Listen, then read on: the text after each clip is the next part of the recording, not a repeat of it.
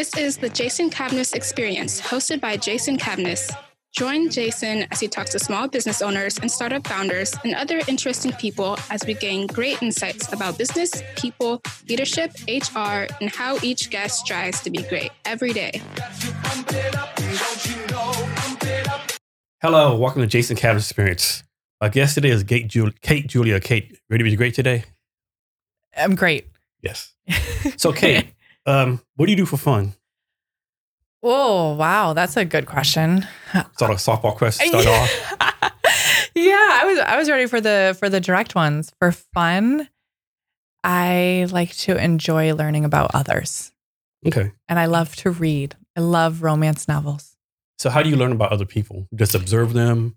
You do a full research project on them? Yeah, I'll read autobiographies, ask friends a bunch of questions. I love just being near people. When I was younger, I remember I was the type of person that would hang out at the mall and just watch. People observe? Yeah. Yeah, I love it. The interactions, the first dates, the 10-year dates, I love love. And so being able to see that through people's eyes and their stories. So next, you still do this open water, water diver stuff? Oh, open water dive. Yes. So I have done it a total of once. Like 4 or 5 days. I did it when I learned a couple years ago. I went to Malta, the country, and I learned how to open dive. I got my certification, so I can go out here. So does that ever expire? The certification? It does and it doesn't. It's really good. Like when you are learning of, if you haven't gone in a while, just go and do a class or make sure you always have a buddy with you anyways. And then a couple of years later, if it has been a while and you haven't remembered everything, you need to know the hand signals. It is your life and it's people's lives at stake. And so if you don't feel prepared, you need to be able to be prepared. So what's the time period to do this? Like, it's like month training, 2 month training, just one day? Yeah, I was in Malta. So it was 4-day training plus online stuff. So it takes about a week total to learn everything. And what's the deepest you've been? The deepest I've been, I think we can go 30 meters. So I think we did like 30, 35. I know we went 5 more than what we were supposed to. Yeah. and you haven't done it since then? No, I haven't because So why not? I got pregnant just a month after I learned. And then, now is about the time that I should go back out. I've been, I nurse my daughter. And so I don't like to be away from her for a certain amount of time. And so it is, it can be a half day or a full day event. And so when she's at that level where I can be gone for a while and head out. I guess it was pretty fun to do. It was absolutely, it's amazing, right? I mean, for people who have gone through trauma and to be able to experience, there's nothing else around you. Your past doesn't matter. Your future doesn't matter. You have to live in the present because if you don't, it could be pretty dangerous, I'm guessing. Exactly. And so just having that experience of, we're humans on a ball of water. People don't realize that, especially like people like live on middle of America, like no water around, like Earth's like what? Mostly water. People don't realize that. Yeah. And we're made out of 97% of water. So we're these humans made out of water on a ball of water, except we don't have gills. Mm-hmm. And so the experience that we can actually be in the water, it's phenomenal. It makes you kind of want, have all these evolution theories. Like, did we actually come from water, right? Did millions of years ago, some small animal with gills come in the water and over the user evolution millions of years we have no gills no more? Well, and it makes me wonder if we were punished by the gods at once because, we had this entire experience and then they took it away from us because we were too arrogant or ignorant, It does make you wonder, right? Like between the scientific, the science fiction and all the, conspiracy theories, all there. Yeah. So do you still have all your equipment or you rent it from that Malta place? I rented it. So you have to buy new equipment, I'm guessing. Well, you always need new air. And then, though you just need a really good wetsuit, but pretty good wetsuits come at a big cost. I thought I thought when I was pregnant, I'm like, I'm just going to cut a hole out and then attach another, and as the belly grew. But so it was good. So I'll have to go out and get some more. I'm excited. I have a 5-year-old, and when she turns 10, I'm going to take her. Oh yeah. Yeah. She's the whole reason actually I went. Did you see any like crazy looking creatures or sea animals when you went deep sea diving? So you get to see animals that are a completely different color, right? Freshwater versus sea. And I did see there was a barracuda, and then this little shark. I've seen those. So that was pretty chill, right? Yeah. But the what freaked me out the most were there bubbles going up. What? Yes. And so this little volcano and it just bubbles are shooting out of, like they're just going up. And so you're in the water and there's just bubbles forming. And so we all just stood there and we'd take a cheesy photo by it. But that for some reason, just, I could see all the different color fish. I can see a barracuda, but seeing bubbles come out of something in the middle of like the water. Yeah. Yeah. That you're like, what is this? Totally fascinated me. Yeah. I know it seems like they say almost every day they just discover a new, animal in the sea they've never seen before, right? Yeah. I mean, I think it's been more than 80. I mean, we can see that study, but we know more about space, it seems like, than we even do. Yeah. I think water, you discover maybe like 10% of it or something, some real low number, Yeah. That's why I love the Meg movies, because if we go in the deep sea trenches, I'm like, what do we do? Atlantis could very well be down there somewhere, right? Yeah. And why would they want to touch us? And they'd be dumb to come with us. Yeah. And I could see why, the hurricanes, the tsunamis. I mean, you know what? Here's something crazy. Maybe the hurricanes are like the land that's attacking us and we don't even know, right? Oh my, completely. Right? Why? I mean, if we actually learned how to respect the water, what it would do back for us, how would it treat us, and how would the animals treat us? And it's crazy if we could actually all do that and see. Yeah, good over that. Don't hold your breath on that one, huh? So deep sea diving, you want to start doing it again, where would you go to? I mean, like you go deep diving today. Is that any bucket list place you want to go to?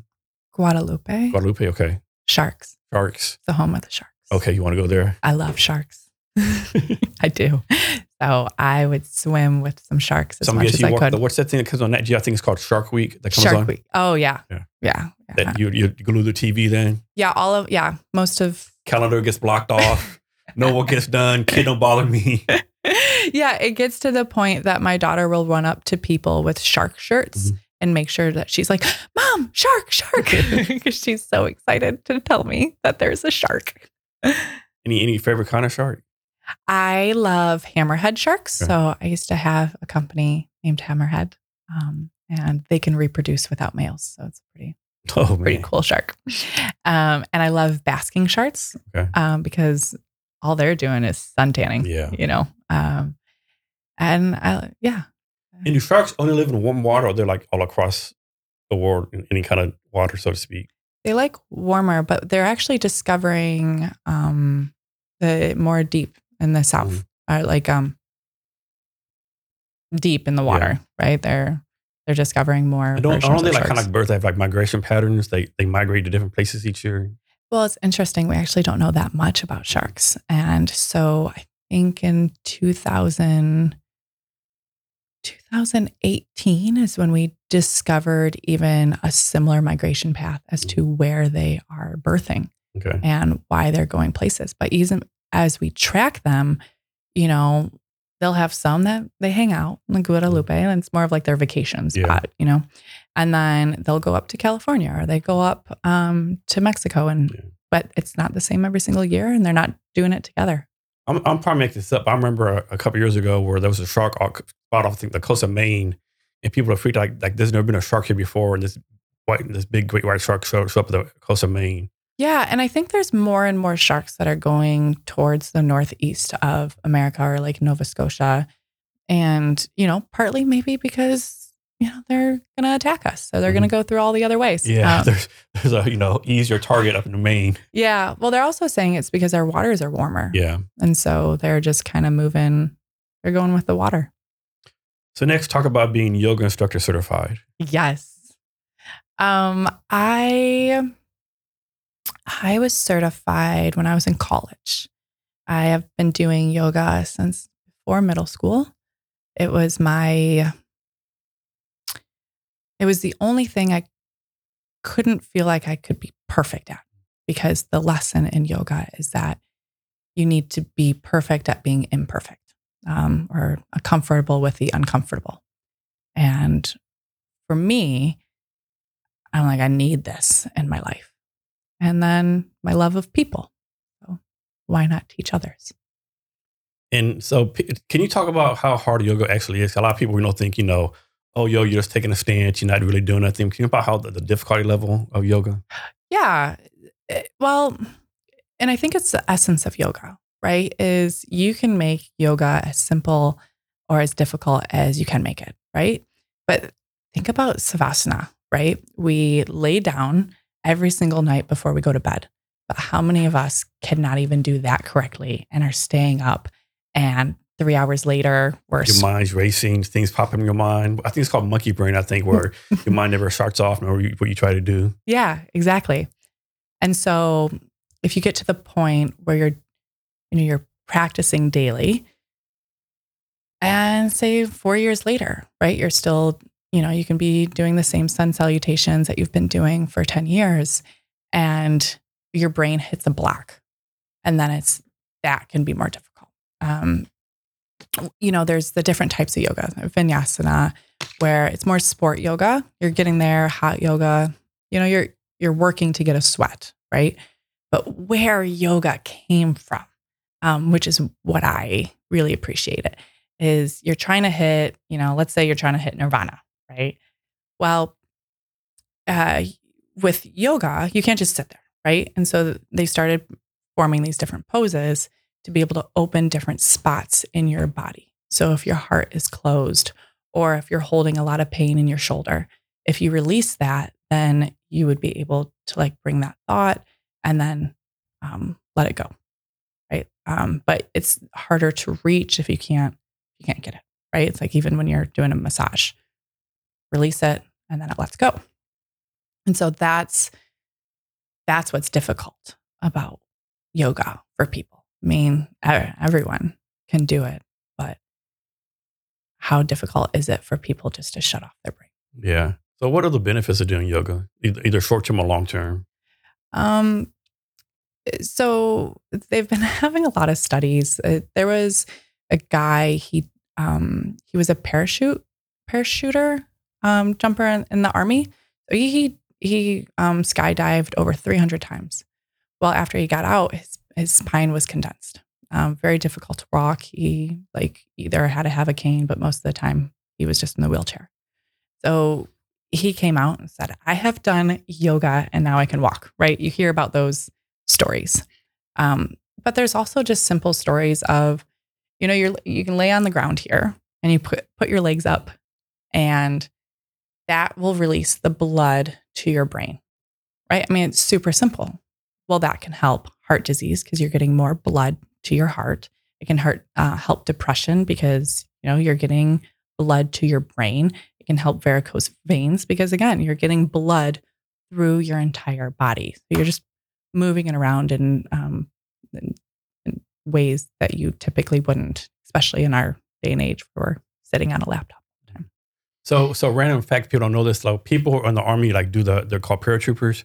Yeah. They lose an average of an inch over the Army career because of jumping, right? Some lose as many 1 to 2 inches off their height. Oh, wow. A lot of people don't realize it, yeah. And that's just condensing, right? So I can ask, right? Yeah.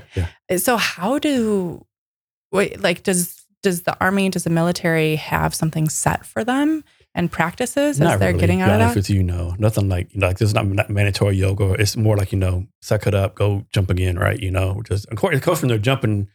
Most of the things think skydiving, just jump. In the Army, you have like maybe 100 pounds of gear on your back. Your weapon, and so it makes it even worse. And then of course if you're like say you're like 5'10", 200 pounds, and somebody else is like 5'8", 135, the big guy's gonna that's really do worse. So he's gonna fall faster. So do they choose specific smaller humans? Not really. It's just there's really no rhyme or reason to it. I mean, there's no females do it, males do it, all sizes, all everything. But the thing is, no matter what, you could be like a 5 foot 90-pound female or a 6'2", 240 guy. The what you carry is still the same amount, right? Yeah. So it's like it doesn't matter. You still have to carry the same gear. Okay. Which is like, no, I would say maybe not unfair of the 5 foot person. So, yeah. Yeah, on their body. It's interesting. But even in America, we don't think of that as a holistic point of view of even you give birth and they're like, yeah, good luck. Yeah. I know, right? So yoga, I know different kinds of yogas, right? There's hot yoga. I think there's something called goat yoga. I think, do people, what is that? Like you do yoga with a goat or the goat's on your back or something? Like, is that really a thing? Or was this like something made up on the cartoon? Yeah, I think it was one of those scenarios. You can correct me if I'm wrong here. But it's a moneymaker. Okay. Let's do some yoga with some goats. I mean, in Nepal, they have their goats hanging out on the mountains. So maybe it's a little intertwined. But there's also, there's dog yoga, cat yoga. Yeah, So do you still teach yoga? So I do not officially teach yoga. I am specialized with prenatal and postnatal, and I love my pregnant mamas and teaching them. But I've learned more to practice it at home, and then that's helping me then create VirWav. But anyone not do yoga? Or is there any characteristics or health conditions where that person should not do yoga? I'm not a doctor, but I think everyone in the world. Sorry. How does someone get started in yoga? Is it something you have to do, or you have to take a health test, or you just join a yoga thing? I mean, we could do yoga right now in our chair. Put your legs up. Okay. Yep. And then you can just put. I'm going to have you do yoga real quick. Okay. Right. So so you'll have your left knee. You can bend it in. Okay. And then you can put it on top of your right knee. So your left ankle will be on top of your right knee. Okay. And if you fit, there's kind of a little slot there. It's like your body's made to be able to form there. Okay. And then you'll just swing your right ankle underneath your left knee. Okay. Okay. So left over right. Mm-hmm. Okay. Yeah. That's it. There you go. You're doing yoga. Okay. And you can do one knee. Okay. So while you're watching TV, while you're on your laptop, and then Savasana. Everyone lays down. Okay. Is there such a thing like a yoga national championships or anything like that, or I don't some kind of yoga competition? I don't know. And I think what would be interesting about the yoga competition is, so many people can move their bodies in so many different directions and ways. But how do we compete to say, hey, you've gone through a lot of trauma, right? How do we truly get that competition of this person has gone through a lot, but can you meditate through it, right? I think then if we did that, we would kind of be getting into out of the yoga thing. Yeah, we'd almost be getting into what with the Stanford studies. Remember those, the 1970s, and they tortured the kids on. I remember that. Yeah, I remember that. Yeah. Yeah. Yeah, I remember that. Yeah. Yeah, I think truly to get the essence of a yoga competition, we would be bringing out unethical. Yeah, that was a crazy experiment. Mm-hmm. The things people did in the 70s, 80s are what? What were we doing? Yeah, where, you're just taking LSD, right? Mm-hmm. Yeah. So you still speak Portuguese? Portuguese, how you say it? Oh, Portuguese. No, but I have a tattoo. I do. So I used to speak Portuguese and Spanish and a little bit of French. And then I had babies. And I used to play the ukulele. So those are my things that... You still play that? No, then I had a baby. Yeah. Babies can be time consuming, no doubt about that. So you pick and choose what you like to do. And what we are going to start learning is that now Olive is 5 and my youngest, she's 1. We're going to start learning Sanskrit in the house. Okay. And you got 2 girls? Yeah. Okay. Yeah. So we'll be learning, so we'll be studying Sanskrit and, doing that towards our meditation practice. Mm-hmm. Figure that would be kind of a fun thing to do. Yeah. And then maybe one day I'll live in Brazil for a little bit and get my language back. So how did you learn that language? An ex-boyfriend. Ex-boyfriend, okay. Oh, yeah. Yeah. Yeah, of course. I was in college and this beautiful Brazilian, of course I'm going to learn the language. Yes. That's funny. Yeah, I wanted to speak to his mom. Get on, That's a good reason. Yeah, get on the good side. And are you still involved with the Girl Scouts? Oh, wow. No. No. No. Back in college days. Yeah. I was part of a sorority, actually. And we volunteered a lot with the Girl Scouts. Now, I've been thinking about getting my girl in the Brownies. Mm-hmm. And so I think we'll be in the Brownies. But yeah, again, you figure out what's important in your life and the timing that you're going with it. One thing about you, you seem like you've done all the experimentation, a whole different lot of stuff, right? Most people, they do one thing the whole life, they do one thing, like you experimented, so to speak, like you discover what you want to do. I think it's great. Yes. My motto is you never know until you try. And so if you don't like something, or at least if you do like something, and if you don't have the time for it, and what is your priority at that moment in time, you can always go back to it later. And at least you have the knowledge of doing that, right? Like even you never go deep sea diving again. Right. You have the knowledge, experience, if you had that experience, right? Like no one can take away from you that day you spent deep diving in Malta, right? Yeah. Oh, no. Yeah. That whole week was, that whole week rewired parts of my brain that I needed. So what's something on your bucket list you want to do but haven't done yet? Like, I don't know, like run a marathon, travel like 20,000 countries. Like what's something out there comparable to deep sea diving that you want to do? So I've ran a marathon. Of course you have. Yeah, of course you have. Of course. It was the International Detroit to Canada. Mm-hmm. And so it was over the bridge and I've heard of that. through the tunnel. Yeah. Mm-hmm. So I've done that. I, of course, would love to travel to every single country. That's no doubt in my mind. I would like to sail around. I think once the girls are older, that's almost like my retirement plan. One thing that I have on my bucket list is I want to live in France and learn. I want to go to pastry school. Okay. And I want to just do it for me. So just down the block, it's a place, I can't remember the name of it. It's actually a pastry school. It's a nonprofit pastry school, right?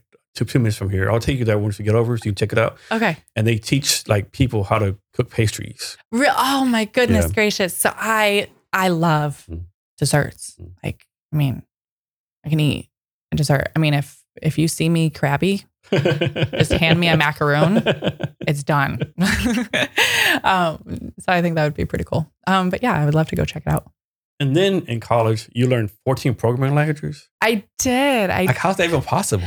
Like, did you like not sleep at all? Or do you like blow off your classes? Like 14 programming languages? And you had like 5 you're really good at? Yeah. So I ended up falling in love. I didn't know that programming, like I knew it was a thing, but I had my 5-10 year plan, right? And I took a class and it was just to learn HTML and CSS and Java, like super simple, right? And I caught it on like nothing. I mean, it was the first time, and I've had different classes that I really loved, like anthropology, critical thinking, were phenomenal classes, right? My major was accounting at the time, still ended up getting it.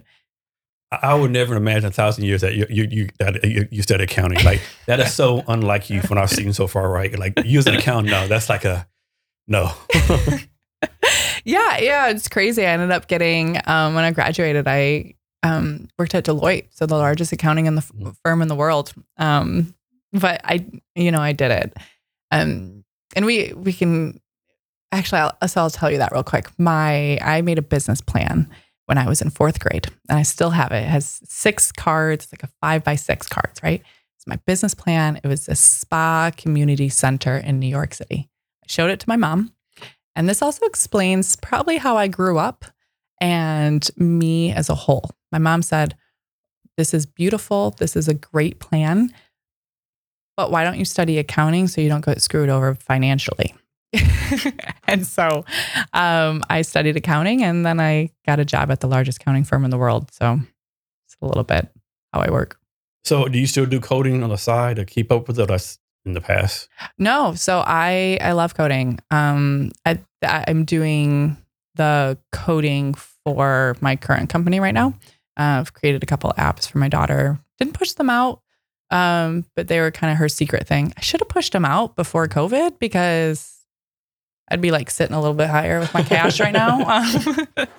But yeah, no, it's I don't know if I could imagine having a boss with coding and being like, you need to do this. And I did that for a year, but I love just creating and figuring out how I can create it. So what languages do you use now? So this obviously HTML, CSS, Java, JavaScript, C#, Python. I do like the Flutter,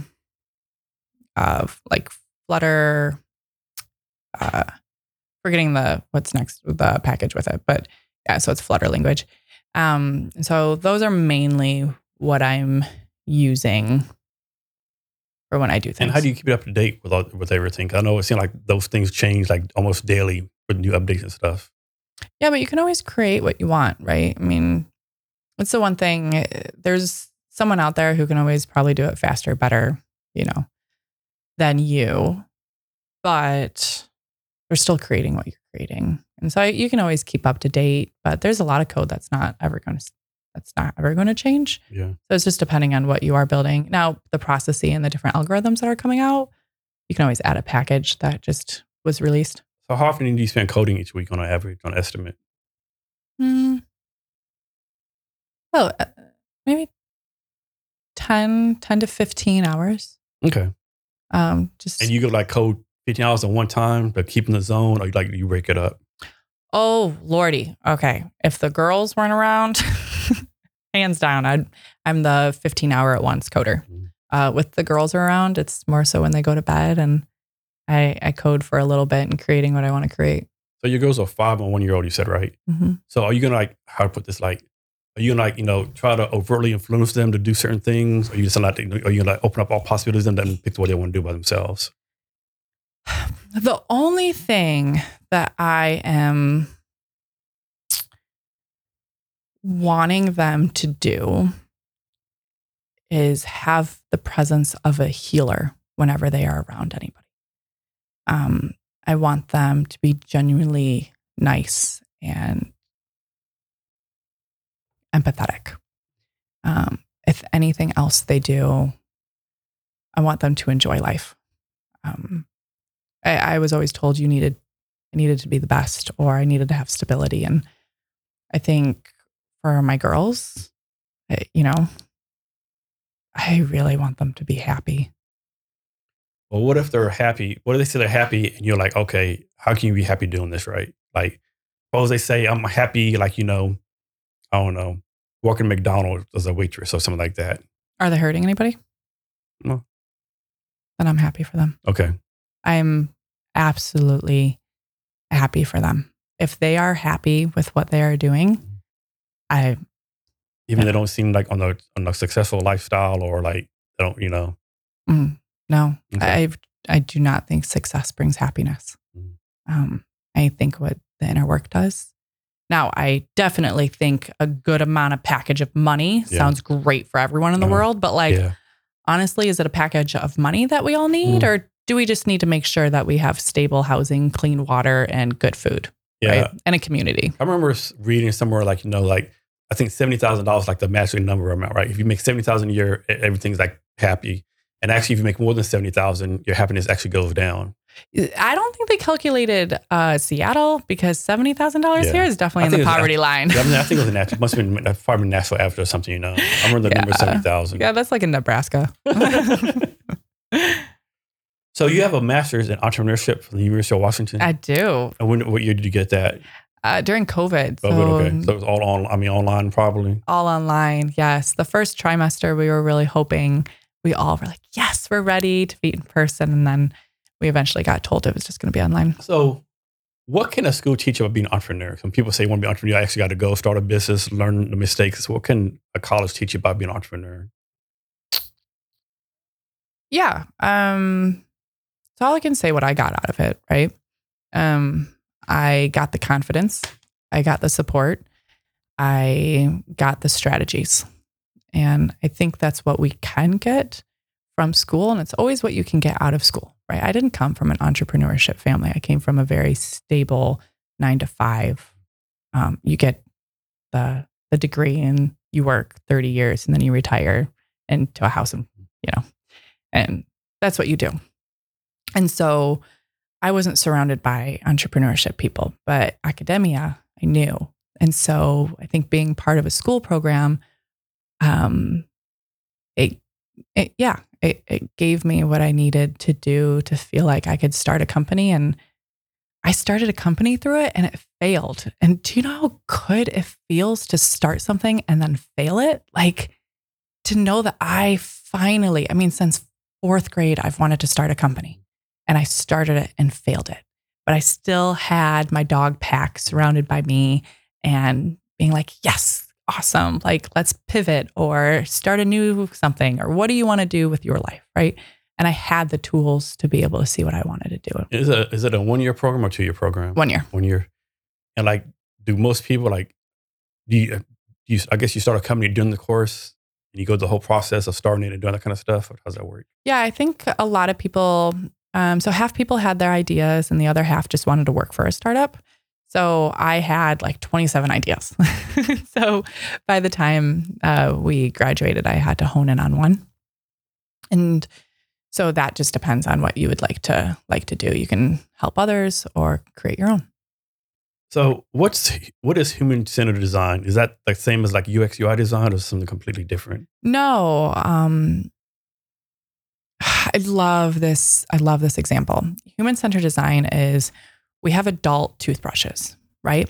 And so then they just came out and they made it smaller and they gave it to kids, right? So just a smaller toothbrush. Kids were not brushing their teeth. They're like, oh, it's because they're kids. Or, it's like the parents not doing it, right? Like, no. So a company came in and tested with kids and realized it was hard for them to grip the toothbrush, right? Because it was just a big one to a smaller one. And they made it like a little bit bigger on the bottom, a little bit kind of like a snowman, for them, and they could grip it. And kids were brushing longer. And so that is human-centered design. We are asking the humans, okay, what is going to actually make your life not easier? Not saying, hey, this is what you need, take it. And then we're going to fault you if you're not using it right. And doesn't University of Washington have like one of the top human-centered design programs in the world? Like top notch? Yeah. Okay. Yeah. Even their masters of entrepreneurship, they go back and forth between 1 and 2 with MIT. Okay. So, and same thing with their HCDE school. It's phenomenal programs. So you had a good experience there? Oh my God. Yes. Days I wish I was still in the program. We all wish we were still in college. Like go back in time, like dummy, stay in college as long as you can. Don't go in the real world. Yeah, I get that. So can you talk about your role at KPMG? Yeah. Okay. So you're leading the robotic process automation within text technology. On the one hand, robotics sounds sexy and innovative. And text, like, how do you combine those two together? Oh, yeah, I know. Think of my personality. Who would have thought that my main job is text and technology, Never. Right? Yeah. Half of me still don't believe you. Yeah. So I find great. Talked to a psychic the other day. She said, I'm on this world. I'm a ball of fire and Aries in every different perspective. Right. And one of the things that really upsets me and that gets my ball of fire really big is inefficient processes. I hate that shit too, right? It's just like, you've done the same way for 10 years. You know it's not right. Take the effort to improve it. Right. People will say, oh, it's not my job, or I don't have the time, or blasey, all these excuses. Like, just take some time to improve it, and then your workload will be so much better. Oh, yeah, completely. So learn a language, make a friend, and say, hey, how can I make this to this? I mean, you can even log into programs. You can start your computer, log into the programs that you need to log in, have the computer do very simple things that you need to have it do. By the time you got your coffee, came back to your desk, and then you can actually start then moving on to the next steps. And we're not doing that as humanity, and we're not supporting each other. And so, no, that's what I do. So how did this happen? On here it says that you reduce workflow from 120 hours to 11 seconds. Yes. How's that even possible? Like, what did you do? Okay. Imagine a lot of Excel sheets. And so you have, and this happens all the time. I've done that for like several handfuls of companies. This is kind of common. This is everyday work for you. Super common. Everyone else, some superstar stuff. Employer of the year. You're like, yeah, that's no big deal. Super simple. So imagine you have like 1,000 Excel sheets that you have, like documents. So you have a company. So say, okay, let's do this. You have a parent company. And underneath the parent company, you have 1,000 different companies. And so every single month, you're getting an Excel sheet from them. And you need to pull 3 different numbers, and you need to compare it to last year's number. And then you need to get the FIFERs, the gap, because it's international. So you need to be able to have the different regulations. And then you want to get a couple other numbers to see like how your ROI is doing, right? So that is what the process is doing. Think about when a human does it. They open the sheet, they find the Excel, and it's always the same Excel, box, right? So you open it, you look at it, and then you look at a different sheet, you look at that number, you look at a different number, and then you put it over here, right? It's really all you're doing, but you have to do it 1,000 times over. So all you're doing is telling the computer, do these 4 steps. Once you make it happen a second time, you can go from 2 to 1,000. You're done. The program will do it for you. Easy peasy. Can you talk about this? Like, it's like Excel, for example, any tech, Excel, Google worksheets, whatever you want to call it. Like, most people only use it, maybe 1 to 2% of it can be actually a user, right? So I watched on YouTube the other day, this guy made somehow he made like some kind of video presentation using just Excel, right? And can you talk about how people that really don't use tech as they should, all the possibilities out there? Well, I mean, look what just became super popular in the world, right? I mean, you can put, I remember being so nervous to talk to, a future boyfriend or a future significant other. You didn't even know how to text them, right? And now you can say, hey, this is my personality. This is their personality. These are our interactions. Can you give me a step-by-step of how I can ask them to the movies, right? And then what should I text them? I mean, that's pretty cool, right? It is. So the amount of technology in the world, but it's endless. So with all this advancement in tech, do you think that we're actually getting smarter as a human race, or is the tech just advancing so fast we're basically the same level of smartness since the beginning of time? I don't think tech has anything to do with it. I think it's the community aspect that we don't have with humans anymore. And our IQ, I mean, what do we only access 4% or something? Something 4%, 10%. It's of our brain. And we don't know, maybe there's a theory as to we are only accessing 5% because we need to excel our technology that much more.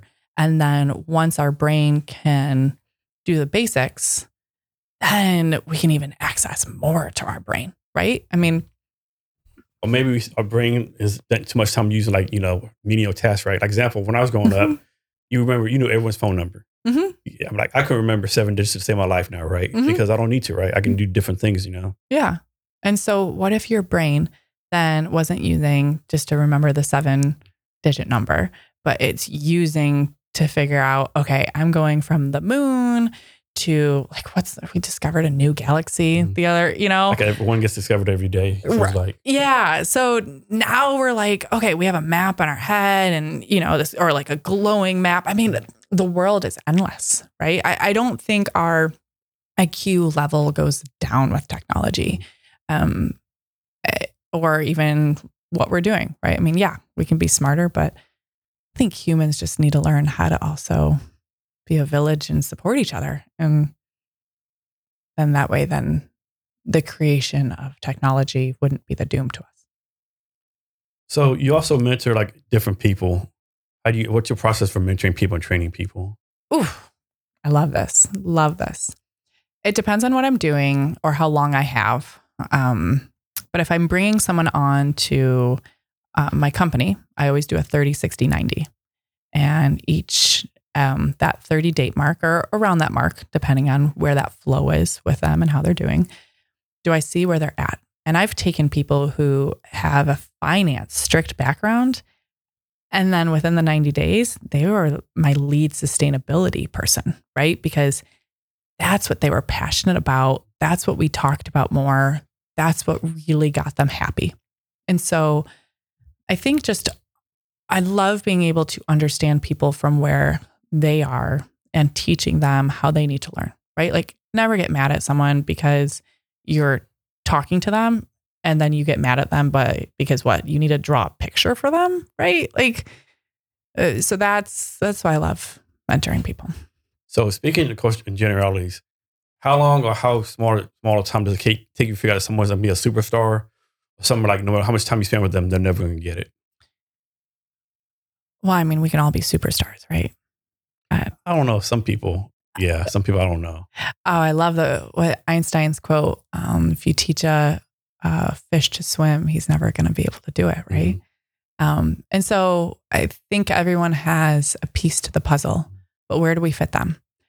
And it depends on how long they want it, but someone could have such a natural ability, but that only gets you so far, right? You have to have someone who wants it. And if you have someone that wants it, that's how you can get to stardom, right? You give them that intrinsic and that extrinsic value. If they're getting that and they want it, stardom is born. But if they're not wanting it, you can't do anything with them. So I watched this video today and like this guy was talking about this basketball player named Vince Carter, right? He was talking about how upset he was with Vince Carter because he didn't live to the potential. Like he had all the skills. He was more skilled than Michael Jordan, Kobe Bryant. Just naturally talented, could do everything well. But he just didn't want it like other people did. He didn't have that want to, right? But he had a 20-year career, made a lot of money, but everyone like, man, if you just sort of had that half the want that Kobe Bryant did, he would be like the number one player of all time. But he didn't want it. Oh, I could see that with so many people in the world. And the reason as to why they don't want it or why people choose the path that they do. I mean, you think it's just simple wiring, how we are, or like background, or like being pushed by parents? Why do some people like have it, so to speak, other people don't? I think it's the support that they have around us and what they're told is the value of life that we have. Actually, I have a brother, and this is something that a lot of people don't know. And my brother passed away a little bit ago. And he was a phenomenal soccer player, one of the best in the world. But through different circumstances, he thought that money was the best thing that you needed to get in the world, right? And it took him down a bad path. And so when you have different people who have just raw talents and someone who's supporting them gives them an idea like, oh yeah, you're going to be this professional soccer player. You're going to have a lot of money and you're going to have a lot of girls, right? Like their extrinsic and their intrinsic value changes, right? And like, really, why are they doing it? What are they trying to prove to themselves and to others, and what makes them whole? So I think it can be a different approach for each person. And was it the egg or the chicken for him? I don't know. Yeah, you never know what motivates people. Right? I remember in junior high school, in the 7th grade, we had a guy in the 7th grade. He could run like a 100-yard dash, like 10.2, 10.3, right? He could be against high schoolers. By the time he was 20, he was in prison, like 20 years for burglary and robbery stuff, right? Yeah. Just if he was around. Yeah. All the time in the world. I mean, yeah. Yeah, fast money, quick, right? I mean, that's what happens. And then you get two people born out of the same circumstance. And I was phenomenal. Yeah. And how about this? Like, I've talked about this before. Like, you could have how you would think like you would have, like, suppose you had like 4 kids in a family, right?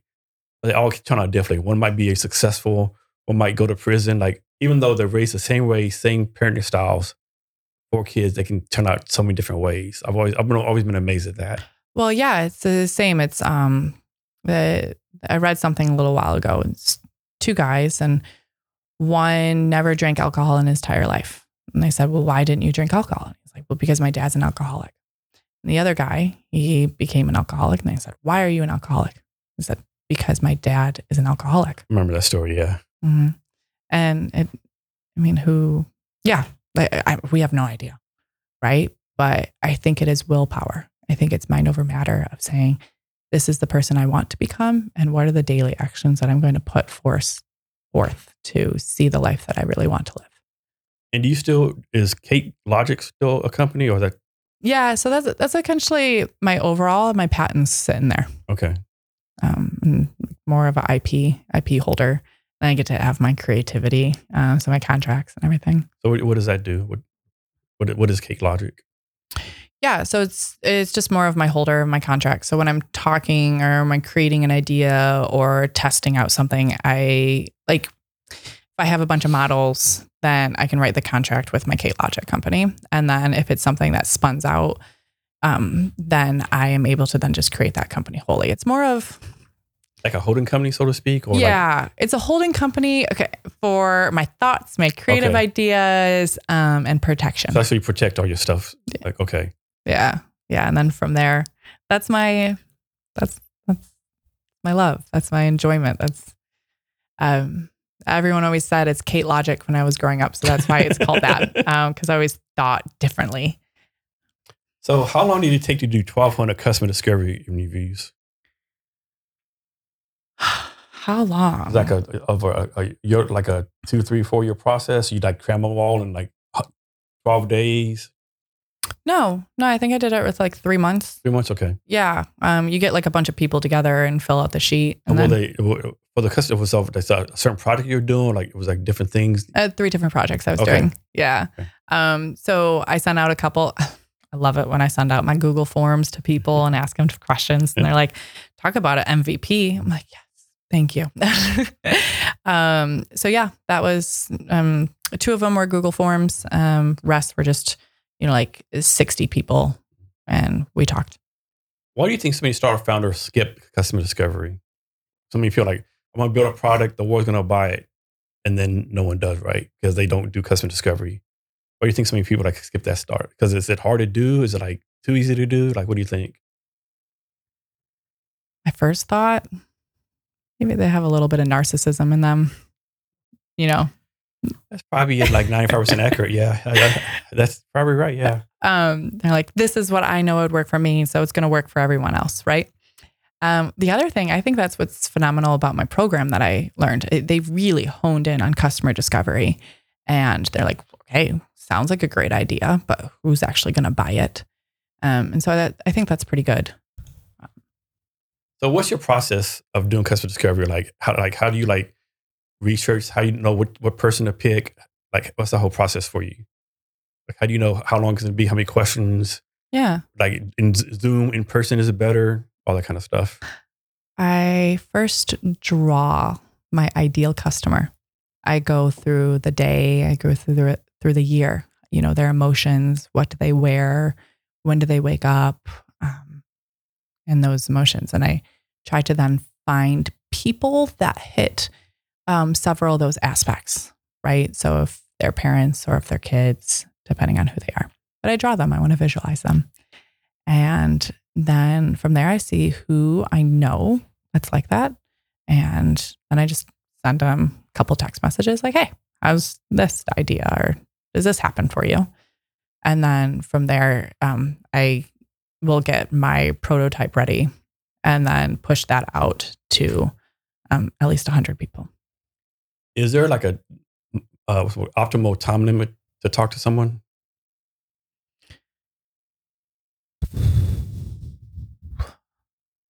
I don't know. I don't know. Okay. I probably should know that because I'm the type of person that just talks and could just hang out. I'm from the Midwest. We always say it's the Midwest goodbye. You say goodbye, and then like 15 days later, we've shown you our scrapbooks and all of, yeah. So is it the time limit? I think people in Seattle, a little smaller. Yeah. And then, so when you do discovery interviews, how do you influence people to actually do it with you? Because people are busy, they're doing stuff like, you send out 2 texts. Do you just stop after that where they get no reply? Like, how do you influence people like spend like 20, 30 minutes with you doing this? Yeah. So I've gotten messages from people and saying, this is a really long questionnaire. I'm only filling this out because I like you. And I'm like, okay, cool. Thank you for filling it out. I appreciate you. So I've gotten that answer, but a lot of it's incentivization. So I've had people with me for 3 days straight, and we're just going back and forth with testing different products and seeing how they feel about it, and everything at that aspect. And from the end of it, they got all of the product that they got to touch and feel, and they felt like they were heard, right? People want to be asked questions. So if you ask them 1,000 questions, they feel like they're important, and then they get to brag about it by. So you did 1,200 interviews over 3 projects. So you did so it's like what, 400 interviews per project? But am I correct? Yeah, there was one of them. I probably did more of like 800. So why so many? Most people will say only do 5, 10, 20. Why do so many? Well, it's funny is the one that I did around 800. It was a company I launched and failed. Mm-hmm. So it's really intriguing of, you can do the customer discovery. You can get the opinion from people. What's the limit, right? What's like, if you did 100 interviews, are you just like getting information over and over again? Like when you stop and like move to the next part, so to speak. Oh yeah. To the next part. Yeah. So, through customer discovery, you do have the different segments, right? You're like, what's the pricing? What's the material? You have multiple different stages to get to that full product of saying, hey, this is what I'm selling. Would you buy it for? So speaking of pricing, any recommendations on people like get their pricing right? I've heard whatever you charge, you should charge at least 3 times that much because you're undervaluing yourself. But then you're like, I can't charge too much. I'm a startup. No one's going to buy this for, X amount of money yet, How do you balance that? I've heard it. People too is people are charging $400 for something that's $2. And honestly, I mean, you want to make money, but why? It has to be some kind of ethics in there, right? Yeah. And they're like, just like you hear all the time during like hurricanes, people sell, charge $100 for a bottle of water, some bullshit like that, Oh, can you open this, by the way? Yeah. Thank you. I messed up my thumb. Thank you. You're welcome. Yeah. And they say it's prestige, right? Like, oh, it's this phenomenal. It's a phenomenal. You get to feel fancier. It's being sold to the richer people of Seattle. Like, what? This t-shirt's $5, but if you put, some fancy name on it, now it's $500, Yeah. I mean, that sounds really not the type of aspect I would like to go on in this world. So for my pricing, I try to see what do I need to be able to survive on for the year. How do I get my basic needs met? How do I get my team? How do I get their basic needs met? And I have the product. And then what can I grow from there? And I don't want to overcharge right now. I mean, my prototype, if I pushed it out at the price that it's at right now, I'd be losing $50. But I want to get to that price because I want it to be more accessible to everyone. And so, if I end up making $10 or $15 on each product, I think it's then my job to make more surrounding opportunities around it, right? I don't think, especially if you're having a product that is helping people, rich people are not the only people that need help. Yeah. So what's a good process for someone to build out their MVP? Like how advanced your MVP? Should be like an MVP minus? Should I have all the bells and whistles? Like what actually in your mind is an MVP?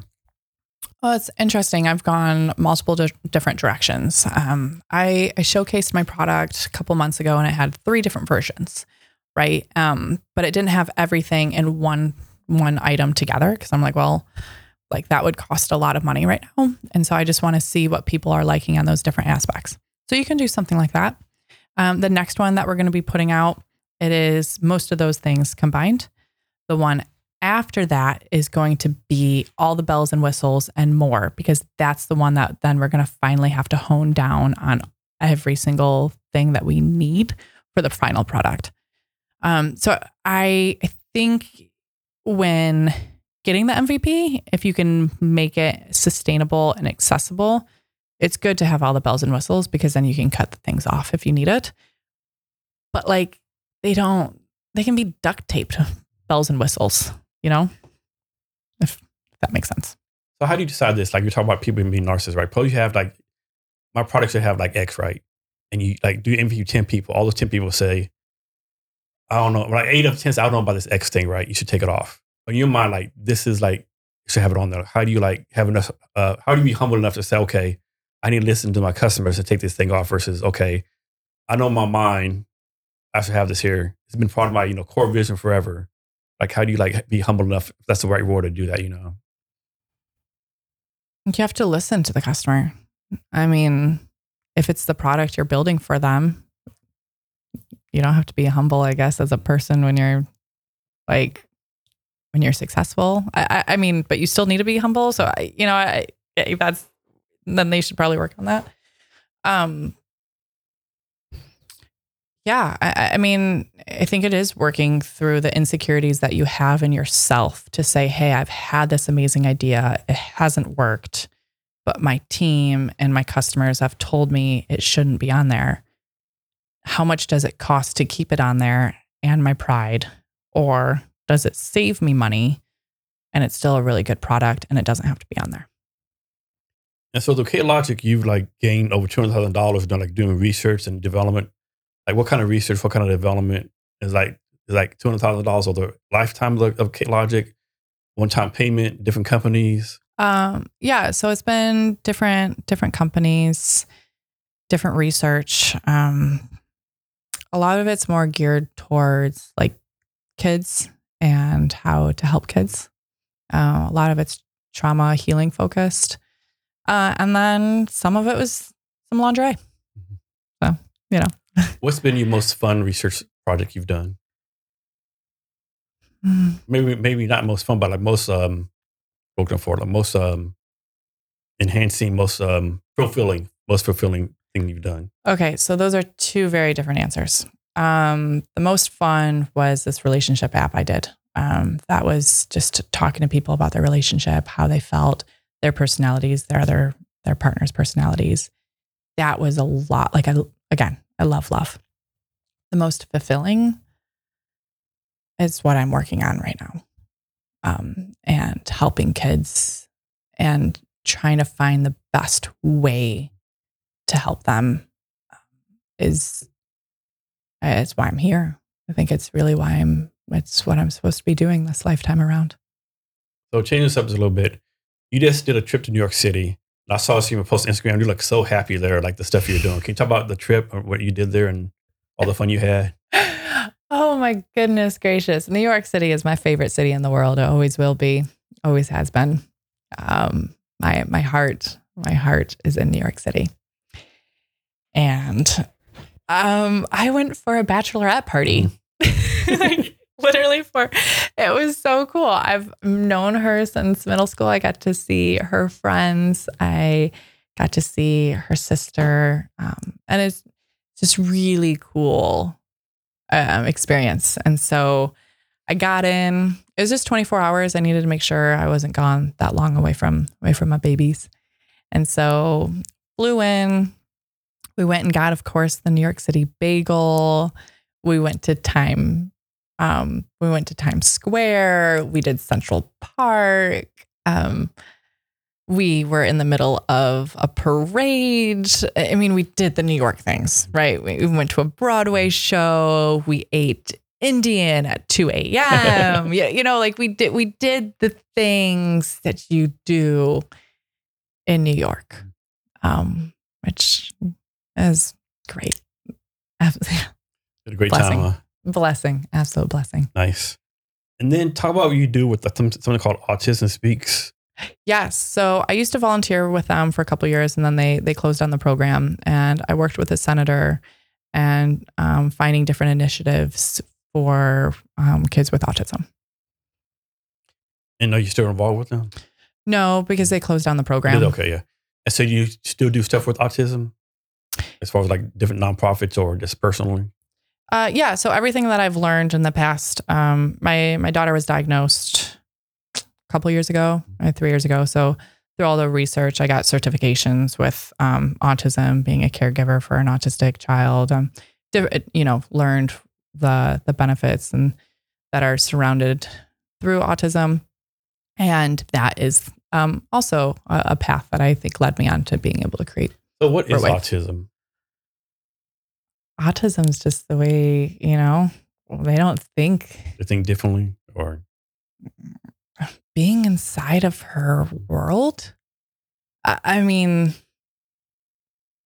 it's a blessing, absolute blessing. I mean, all it is just we all think a little bit differently, right? And sometimes she needs a little bit more help, but I mean, we all do. Is it genetically passed on from generation to generation, or like, how's that work? If you were to ask my current husband, he would say yes, and it comes from my side. My mom became a mechanical engineer before it was popular for women to be MEs. Everything is a perfect puzzle for me. I've, of course, even Kate Logic, right? I think outside of the box. I always have.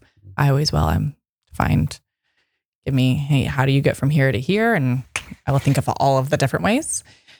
And so, yeah, I mean, we don't really know where it comes from. Chicken and the egg, right? And so, like, how does like someone, how put this, like, is that so, like, how do we get diagnosed? Like, does the parent say my kid is not acting right? They think of autism test. It's like a test they take every year automatically. Like, how does someone? I don't remember taking my kid saying, "Hey, go get an autism test," right? Like, yeah. How does that come about? So they actually have you fill it out. Not exactly the name. It's like something chat. But when you go to the doctor just for your pediatric visits, so they set you up and they just ask you questions, out of these like 12, are they like hitting those? And so they give you the answer. So my daughter went, I'm pretty sure it's 12. But I know that by the time she did it when she was 2 years old, she was only answering 4 of them. Okay. So she was, she spoke 40 words and then she stopped. And throughout that process, then she different stimming. But I had her in speech therapy because she wasn't, she only said mama.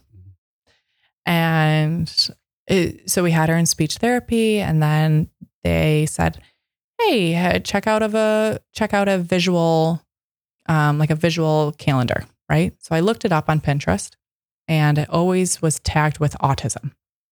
And so we went the next time and I said, hey, she's low on this chart. You guys want me to do a visual calendar, like a visual schedule, right? And it's saying autism. And they're like, yes. How do you feel about that? And I'm like, doesn't change my kid, still my kid. And they're like, okay, well, then we think she should get tested. So it was actually her speech therapist who suggested it. And then I went to the pediatrician, and they then did the test again just to make sure that nothing changed within like a couple months. And they also And once you get diagnosed with autism, do you ever get rid of it, or it's like it's with you the rest of your life? It's always with you. Okay. Yeah, but you have high functioning. There's like 3 levels: 1, 2, and 3. 3, you need more support. 2, you need less, and then 1, more high functioning. And you happen to know what percentage of the population has this? No, but they are saying right now that 1 in 4 are being diagnosed with autism. Okay. And you think that's because more people are getting tested for it, or? I think that is because 15 years ago, they decided to start testing women with autism. And the characteristics that they found for women and men are different for autism. That's interesting. Yes. And so, girls, they're like, oh, well, it's a shy girl. She likes ballet. She likes gymnastics, right? So she's shy. So one of the characteristics, she doesn't want to be around people. She wants to be by herself, right? That's a lot of introverts right there. Yes. Yeah, it is. But is it, and where is it setting, right? It's not just one category and it's off, right? But, women we're always in ballet, right? We're on our tippy toes all the time. That's another characteristic. The wanting to be on a balance beam and move around, or rock climbing, that's a characteristic. And they're learning, like, when you're saying, oh, or like even girls are taught to mask their behavior, right? If you meet a girl and she's just like, ha, ha, ha, hi, because she feels like that's what she should do in that setting, right? And then that's masking, but women do that. And so I think more people are being diagnosed now because they're hitting half of the population, which they weren't hitting before. You talk about the different levels. How do you go from like one level to a different level? Just like you have to take medicine, like training, like how does someone like go from like a higher level to a low level? Was that even possible? Yeah. My daughter went from a 2+ to a 1. She's high functioning. And a lot of there's different theories surrounded by it. She doesn't take medicine. She doesn't care about consistency besides if I'm there with her. But what she does need is she needs like a sensory swing. She needs to be like swung around all the time. And that is different than her behavior will change. And so that can help. I mean, I still think she will always have her 2+ diagnosis. It's just now we've learned things that she needs in her daily life to make life easier for her. And is your daughter in kindergarten already, or school, or not yet? yeah, she's in kindergarten. So how does it work? Like for intern school, like are you supposed to tell the school district, hey, my daughter has autism, and they treat them differently? Like, how does that work, Yeah, so she's set up with an IEP. And so any kid with a diagnosis is set up with an IEP. And they'll go to, like, there's no such thing like, no, this school has 30 autism kids all in one class, right? They're like spread out throughout the school population. So it actually in different school districts. So I think it was the 80s, Bellevue, like Lake Washington school district was the first to implement atypical and typical kids together, because they learned that the atypical kids grew in like academia, where typical. So yeah, that was atypical. And then the typical kids gained more empathy by being together. Yeah, I could definitely see the pros and cons of doing both ways. Because if you put it all together, the pros, like, they're with their same type of people, they're not different. They learn, but again, if you put them, the con is like they don't know how to deal with society, right? Because they get in a society like everyone's, oh my God, Yeah. Well, I think that's what's phenomenal about integration, and then having someone come in for 20 minutes or being taken out for 20 minutes, right? My daughter does not feel different. No kid should ever feel like they are excluded from other kids that are their age at all, ever. When you do, you start putting them in this box, and they're going to be that person you tell them to be. And so when you have them together, they get to be together. And those kids, right? We didn't grow up this way, right? We grew up to ask questions. Or not even ask questions. We like disability was when she got her diagnosis. It was the first time I entered into the disability world. Why was that the first time I was entered into the disability world? Because that is what's wrong. We all think differently. We all do not take perfect tests. We don't, right? We learn differently. We experience life differently.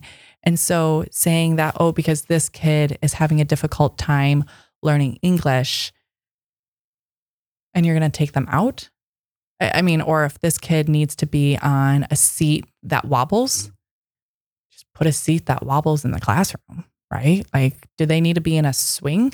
And does it disturb another kid if the other person, if it disturbs a kid or an adult, that a kid is happy in a swing and they can actually study better and they can learn better, you can teach that kid empathy, right?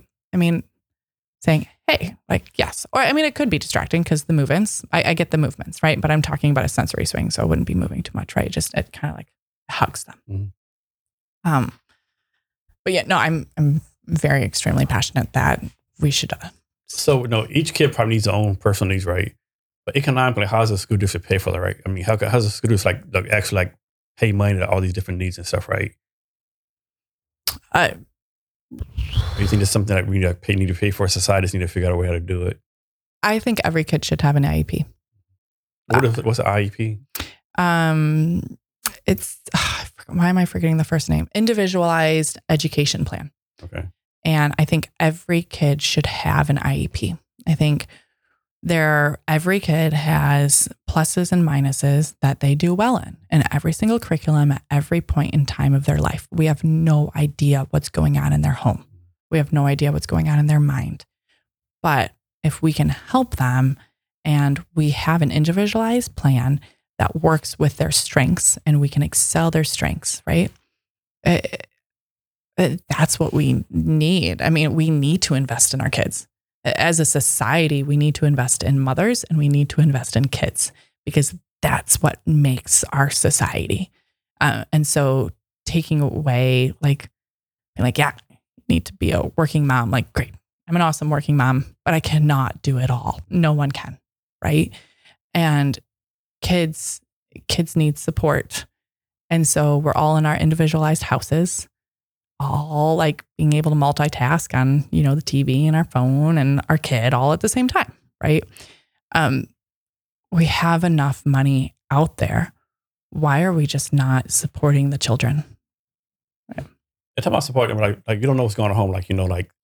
Example I use, if someone in the ninth grade is struggling with algebra and their mother is a single mother who dropped out of high school, how is he going to help them? Right. Yeah. Probably not versus someone who's struggling in algebra and their two parents are math teachers in college, I'm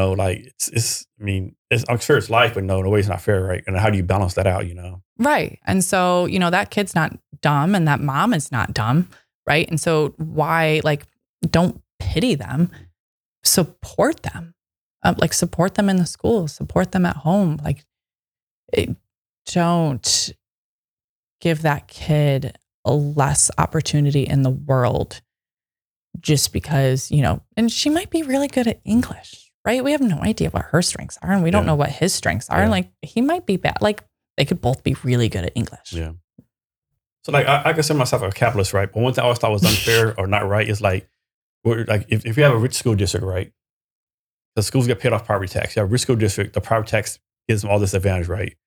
For poor economic neighborhood, their property tax is nothing and they have no resources, right? Mm-hmm. I always thought it'd be some kind of way to fix that, right? I'm against socialism. I don't think it's I don't know how you fix that, right? But to me, it's inherently unfair, because this rich neighborhood is a bunch of millionaires, houses worth $500,000. They get better education than people in the other neighborhood, right? Oh, yeah. I love capitalism. I get it. But why do we struggle with housing and food and water? Why are an internet, right? I mean, you can go to different countries and they have internet for the whole country and there you go, it's done. Best you go to Asia, I came from Vietnam. I lived in Korea for 3 years. Yeah. The internet makes us look like AOL, we're still in AOL here. Right? It's ridiculously fast. And it's not, it's and everyone has it.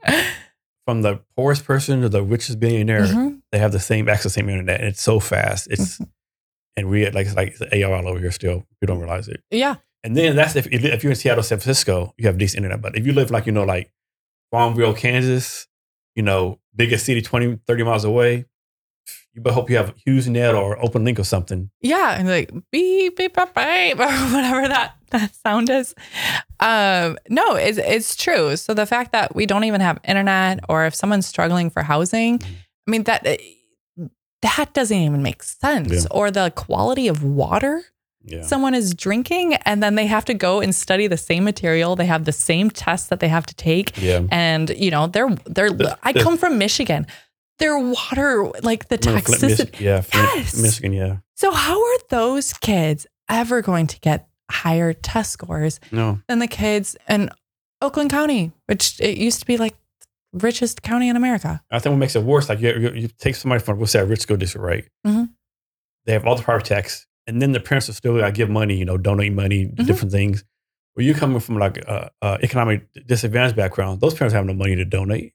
Yeah. It makes it even worse. Well, but think about middle class, right? So middle class, you're still in a society and you're still trying to supplement, and things are being taken away from you. I mean, you got all the money in the world. Of course, that's why we're capitalists, right? Like we want to be able to have the things that was difficult to see, right? I mean, but everyone needs that. And you could have asked me 15 years ago and I would have gave you a complete different answer. But I've lived both. Yeah. Lived all three. Yeah. Everyone should just have housing and clean water. Yeah. Yeah. It drives me crazy. Like, the Flint, Michigan thing like going on for years, right? They couldn't fix the water. And then I think with Jackson, Mississippi a couple years ago, the water was no water at all in Jackson, Mississippi. Something happened there. Mm-hmm.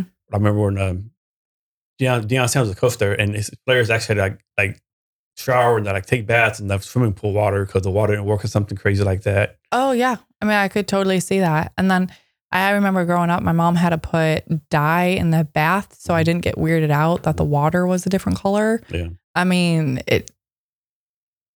why? And so from 7th grade to high school, I lived in a town called Odessa, Texas, in West Texas, like oil country. Okay. And living there, like the water's not clear. It's kind of like brownish, right? Yeah, yeah. And like when you're there, you don't really know it's right. It's like drink it, whatever.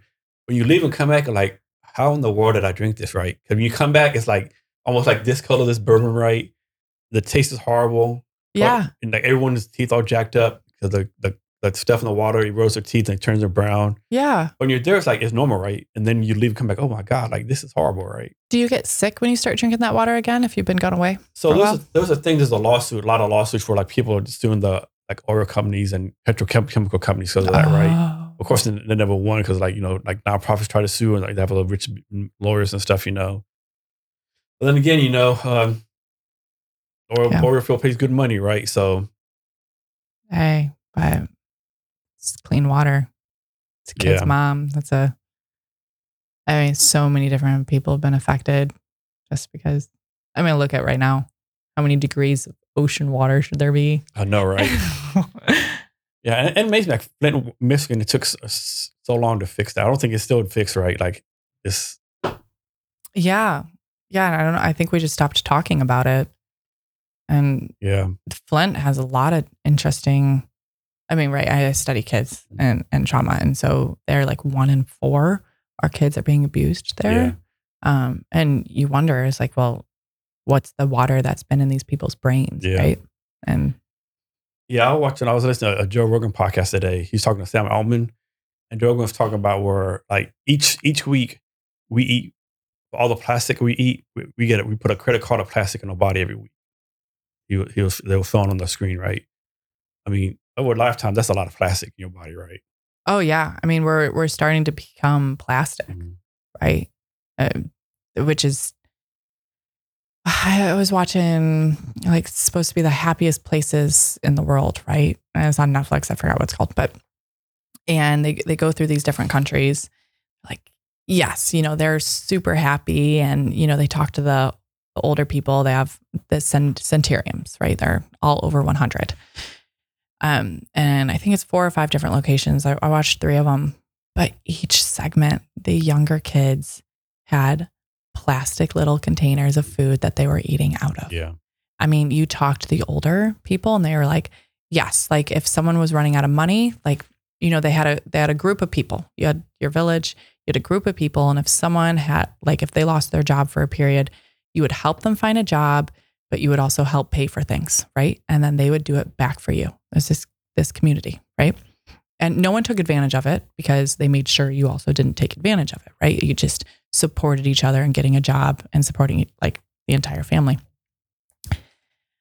And they talked about the healthy food that they're eating, right? And then you literally see a Coke bottle next to, a 20-year-old.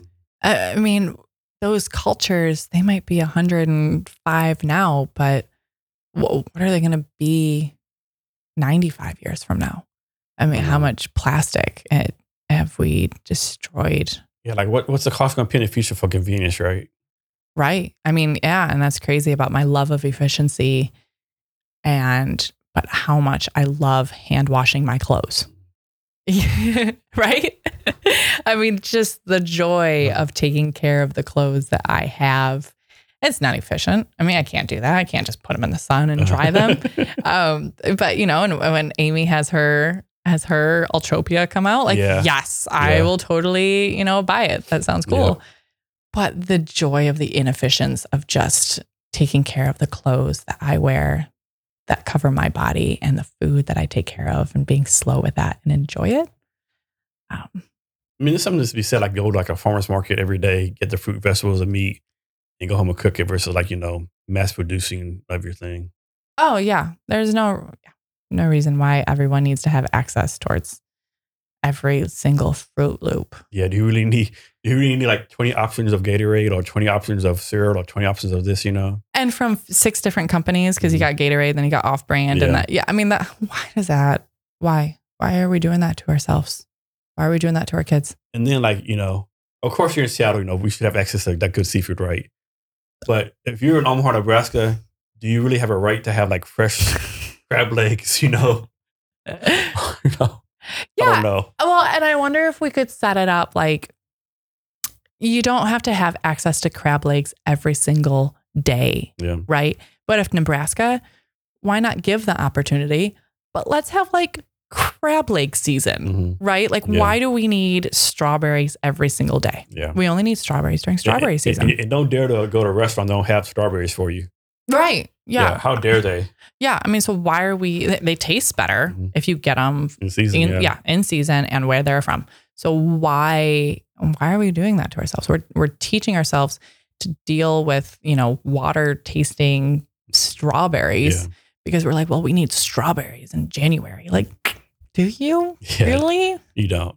There's another fruit you can use in January or something else, right? Yeah. Yeah. I mean, I get maybe bananas. We can kind of, I don't know. There's enough selection that we can figure out how to mass produce a couple items and then seasonally push out the others. You really need like, import fruit from like our own Russia or Germany or some, I get it from Mexico, Canada, but you really need like, I don't know, bananas from Vietnam, something like that, right? Yeah. Yeah. I mean, if we could figure out like an efficient process of like, where are the bananas coming from and how many are being pushed out? You know what? Like, yes, it doesn't make sense. One thing people don't talk about or don't realize, especially those who don't travel to the United States, how much better the food tastes overseas. Like I came from Vietnam.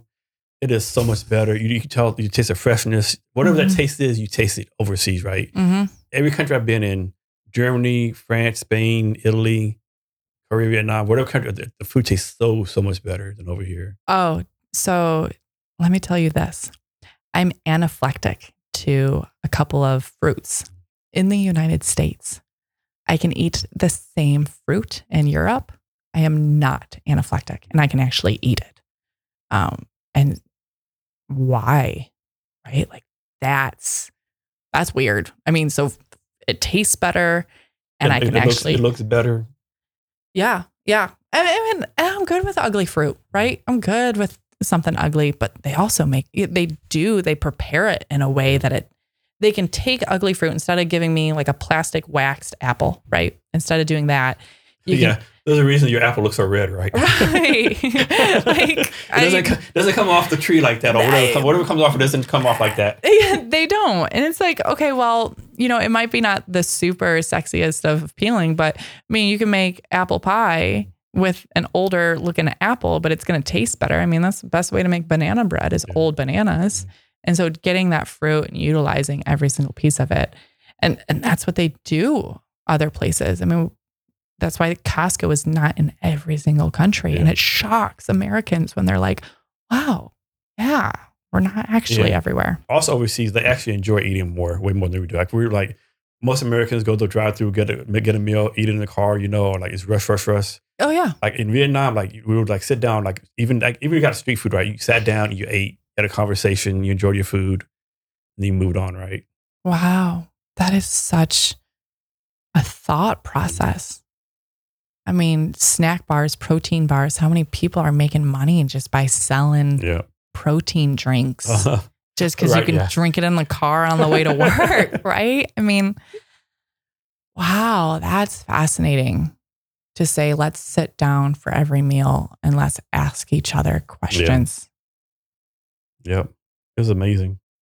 Think about the quality of life, the depression rates, the marriage rates, or the divorce, right? Like the kids.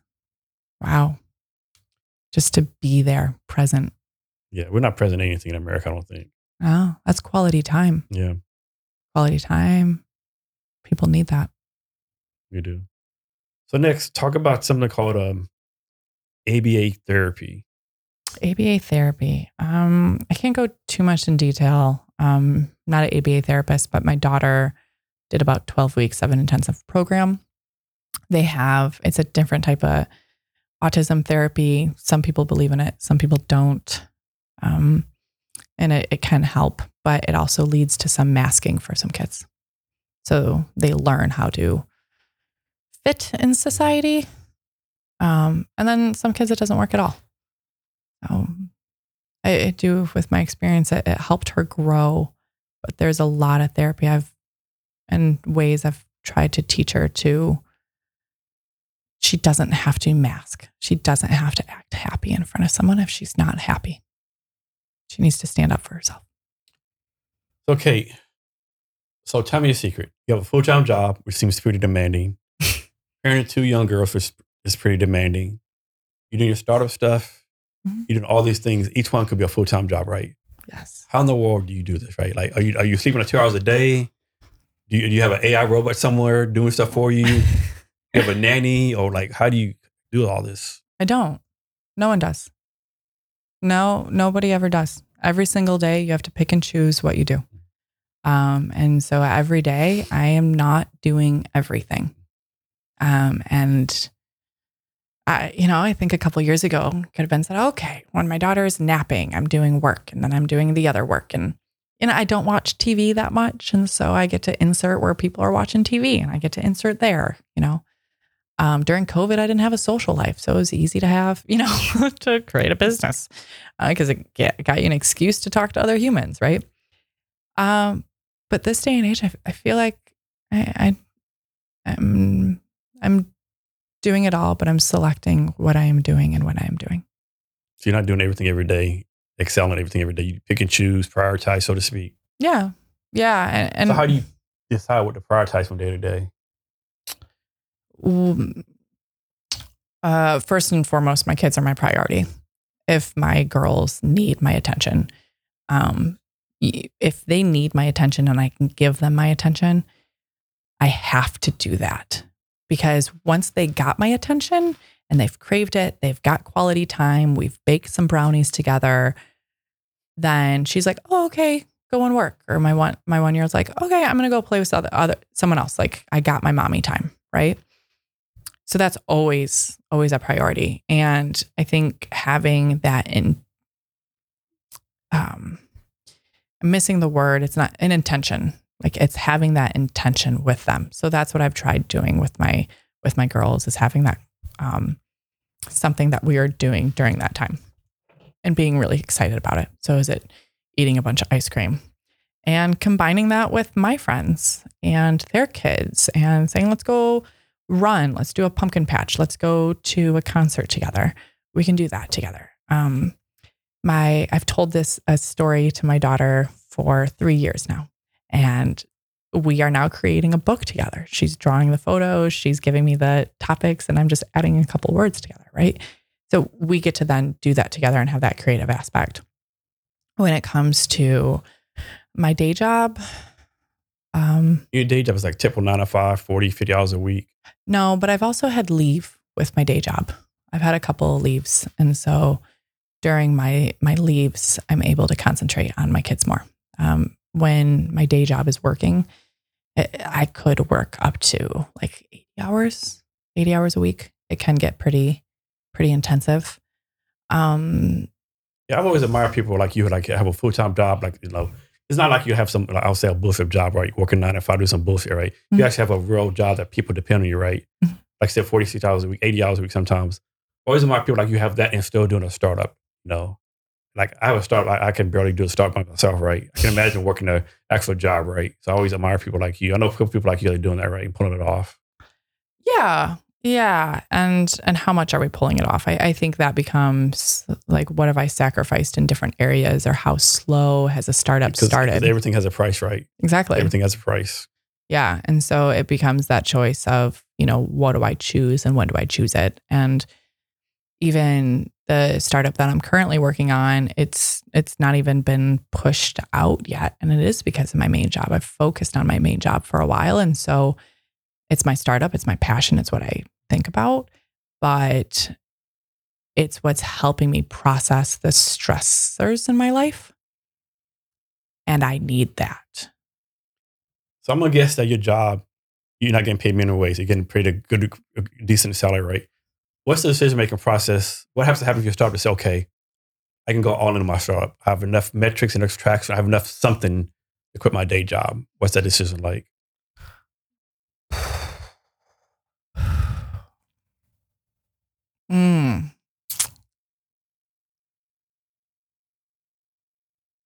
I think when I can leave my day job without burning bridges. It doesn't matter how much money I make, but I don't want to leave the people behind if I don't have to.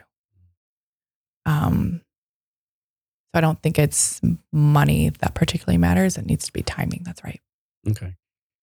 And then what is social networking? Social networking. Well, that's something I worked on for a while. Think of like a dating app. You need people for it to work. You need, the whole idea is that other people, to date someone, you need more than 5 options or 2 options, right? So you need more aspects going on. So what exactly is trauma? Like, how do you even define that? How do you determine what that is? 'Cause I'm guessing trauma could be different to different people, right? Yeah, I think, and trauma has different levels. I mean, there's a difference between someone who's been to war or just has war at home, and what I think it's when you are rewired. I think that is, that would be for me. Seeing someone, if you see someone on a Tuesday and they see them on a Friday and something has happened during those days and they are different, they've been rewired. And if they've gone through what they would say is trauma, that's. And why do you think people respond to trauma differently? Like some people, like, it destroys them. Other people actually, like, I won't say thrive on trauma, like actually, like, more resilient, so to speak, right? I think it destroys us. It destroys the past. You grieve who you were. You grieve the thoughts you had before. But you pick yourself up. Forgot who said it. Was an old football coach. My dad always said this. It doesn't matter how many times you fall down. It matters how many times you pick yourself up. And I think that one second can change your life. And depending on how you want to do that, I've fallen to pieces. So many people have fallen to pieces. I mean, how many adults can say they've cried in a bathroom? Probably a lot, right? And to fully admit to say that and say, okay, I want to laugh in the bathroom, right? I want to laugh with people. I think that's the will. So I found the stat, I think on your LinkedIn or website or somewhere. The stat is, and to me, this is like very disappointing, very disturbing. Oh, I think I know. Yeah, 97% of kids report they've been abused, but only 4% are believed. And that just like blew me away. Like, how is it even possible, right? Now, don't get me wrong, like, I'm sure some kids make some stuff up, they're like little evil monsters. Some kids are right. But 97% or 4% believe, I don't know. That's incredible. That's so disappointing. You can see my eyes water. Yeah. It's the most heartbreaking thing in the world. Because that's when someone cannot get through trauma, right? When you have support around you, when you have people that listen to you. I mean. And do you think that's because, they'll say like a family member or a close friend, hey, Uncle Tommy did this to me. Oh, no, Uncle Tommy didn't, Or, your friend John did this to me. No, he didn't, right? Do you think that plays into it too? Like it's used like a close friend or close family member who gets accused of stuff versus like some random stranger. If they're probably a random stranger, they would probably leave them right 100% of the time because as a close person, they're like, oh, you're telling a fib. It's most of the time it's someone who's close to them. It's either the family or it's either the immediate family or secondary or a close friend. Mm-hmm. And it is heartbreaking. And it depends on who's willing to stand up for that kid and to be a voice for them. And are they taught that they can have a voice, or are they taught no one's going to listen to them and no one's going to believe them? So where does it come from? And if you get a kid who's gone through trauma and told someone, and then 15 years later, they go through another trauma, how do they know how to get through that? Because last time they asked for help and they didn't get it. And of course, not going to trust anyone. Like, I'm not going to tell you anything because this happened in the past. Yeah. Or they think it's okay.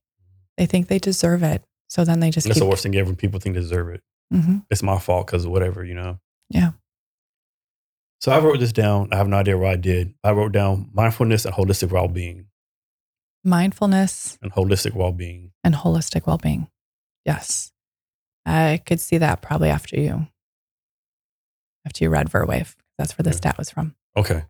And that's what we're trying to give tools to kids to be able to be, I mean, at least that's what I would get from that statement. That's what we're all trying to be as adults. We have plenty of tools, but what do kids have? Yeah. They're supposed to have us. So like there's like, if you buy a car, there's a manual, buy a refrigerator, there's a manual, everything about a manual. If you have a kid, there's no manual. Should there be a type of manual somewhere, Of course, some people, your manual is like your parents, your grandparents, the family. Of course, all families aren't the same, right? There's a lot of messed up families out there, right? So there should be like some kind of man. Oh, hey, Mr. and Mrs. John Smith, you're having a baby. You got to take this course to get certified to be a parent, like, or it's like even, hey, you can't have sex until you take this course, right? Of course, that would never happen, but should that happen? My opinion. When I brought my first daughter home from school, I'm like, why are you giving me her? Like, what? I don't know how to do this. And they're like, you are the one that's going to give her the most love. You will. And you can make the best choices. I'm like, okay, sounds good. Got this. And then, in a different period of my life, I was going through therapy about my mom, right? Phenomenal mom. But I was told every parent gets, a deck of cards. And at some point in life, sometimes they don't have the full, and then they get, a hand at a time. And sometimes they have a full hand. Sometimes they only have one card that they're working with. And you have to see where they're at and understand that they're human. And so I get that. Again, I'm about support. We might need manuals. Manuals sounds great, but I parent differently than my best friend. Yeah. And so how do you get that manual of how you're supposed to treat your kid? Ooh, maybe adults need more manuals. Yeah, I definitely agree with that. So I'm sure like whenever your kids come to you and say, hey, mommy, I want to do this, no matter what they want to do, you're happy. But what's something when they come to you and say, I want to do this, you're like, yes. Like something you really enjoy doing with your kids. Like, okay, they ask you to do this, like, you're like, you really like doing this. I love making pancakes. Pancakes, okay. Mm-hmm. You make a little small, like star pancakes or big pancakes. I make like 100 pancakes at a time. And we have fun just putting everything in the ingredient. I love that because she's able to control that. And she does a really good job. So I taught her how to do eggs, everything like that. Snuggles. Always do snuggles. Always down for that.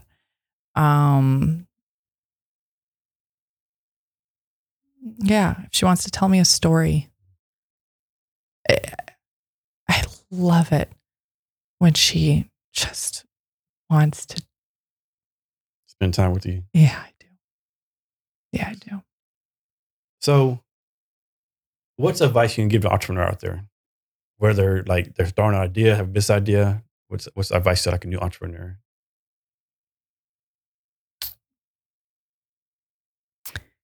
Be an entrepreneur if when you're holding on, if it helps give your life meaning, like if you have fun with it, right? If you're having a hard time creating a business, I mean, the first stages, it should be fun, right? Like you shouldn't have to have a meaning of, okay, I want to make a lot of money, right? I mean, for an entrepreneur, I say, what is there in the world that could truly be better? Like, how can you truly benefit thousands of people or even one, right? But how can you benefit them? Don't think about the money. Think about how you can actually help society. And from your point of view, what are some pros and cons of being an entrepreneur? The stability of money is a con. Hands down. You laugh, you know that. Yeah, that sounds great. Yeah, no, I mean, I'd love to not be able to figure out how much is a cucumber in Seattle right now. You know what? Yeah, I mean, that's definitely a con. The pro, I think a pro and a con is that I'm making the decisions. It's fun being able to have the control, but damn, do I really have to make all the decisions, you know? Yeah, I know what you mean. Yeah. I can feel that. So are certain people more predisposed to be an entrepreneur versus other people? Oh, yeah. Oh, yeah. I think people who want control, who are creative, who can think outside of the box. I always joke around that, like, if you're an entrepreneur, you should have to take some kind of mental health test first, right? Because, like, there's something that has to be mentally wrong with us, right? Don't want to do this. Oh, wow. Oh, yeah, I could see that. Yeah. Question my mom all the time. Like, why are you doing that? Like, why would you spend time like, why are you spending money on a company that could fail? You know, like, yes, I get that. And for your current startup, it's only you working on it, right? No. So my stepdad is actually working on it with me, and I've had a couple friends have taken small parts with it. So I have a small team. Okay. And how long have you been working on it? Been working on it since April. So pretty new. Mm-hmm. And so it's actually like a meditation stuffed toy, right? Mm-hmm. And so lots of questions like the stuffed toy, where's it going to be made at? Where is it going to be made at? Or where is it being made? Or where is it being made at? It's being made at, depends where I am. You know, if I'm driving, it's being made in my car. Okay. It's being, made in Seattle. There's parts of it in Michigan right now.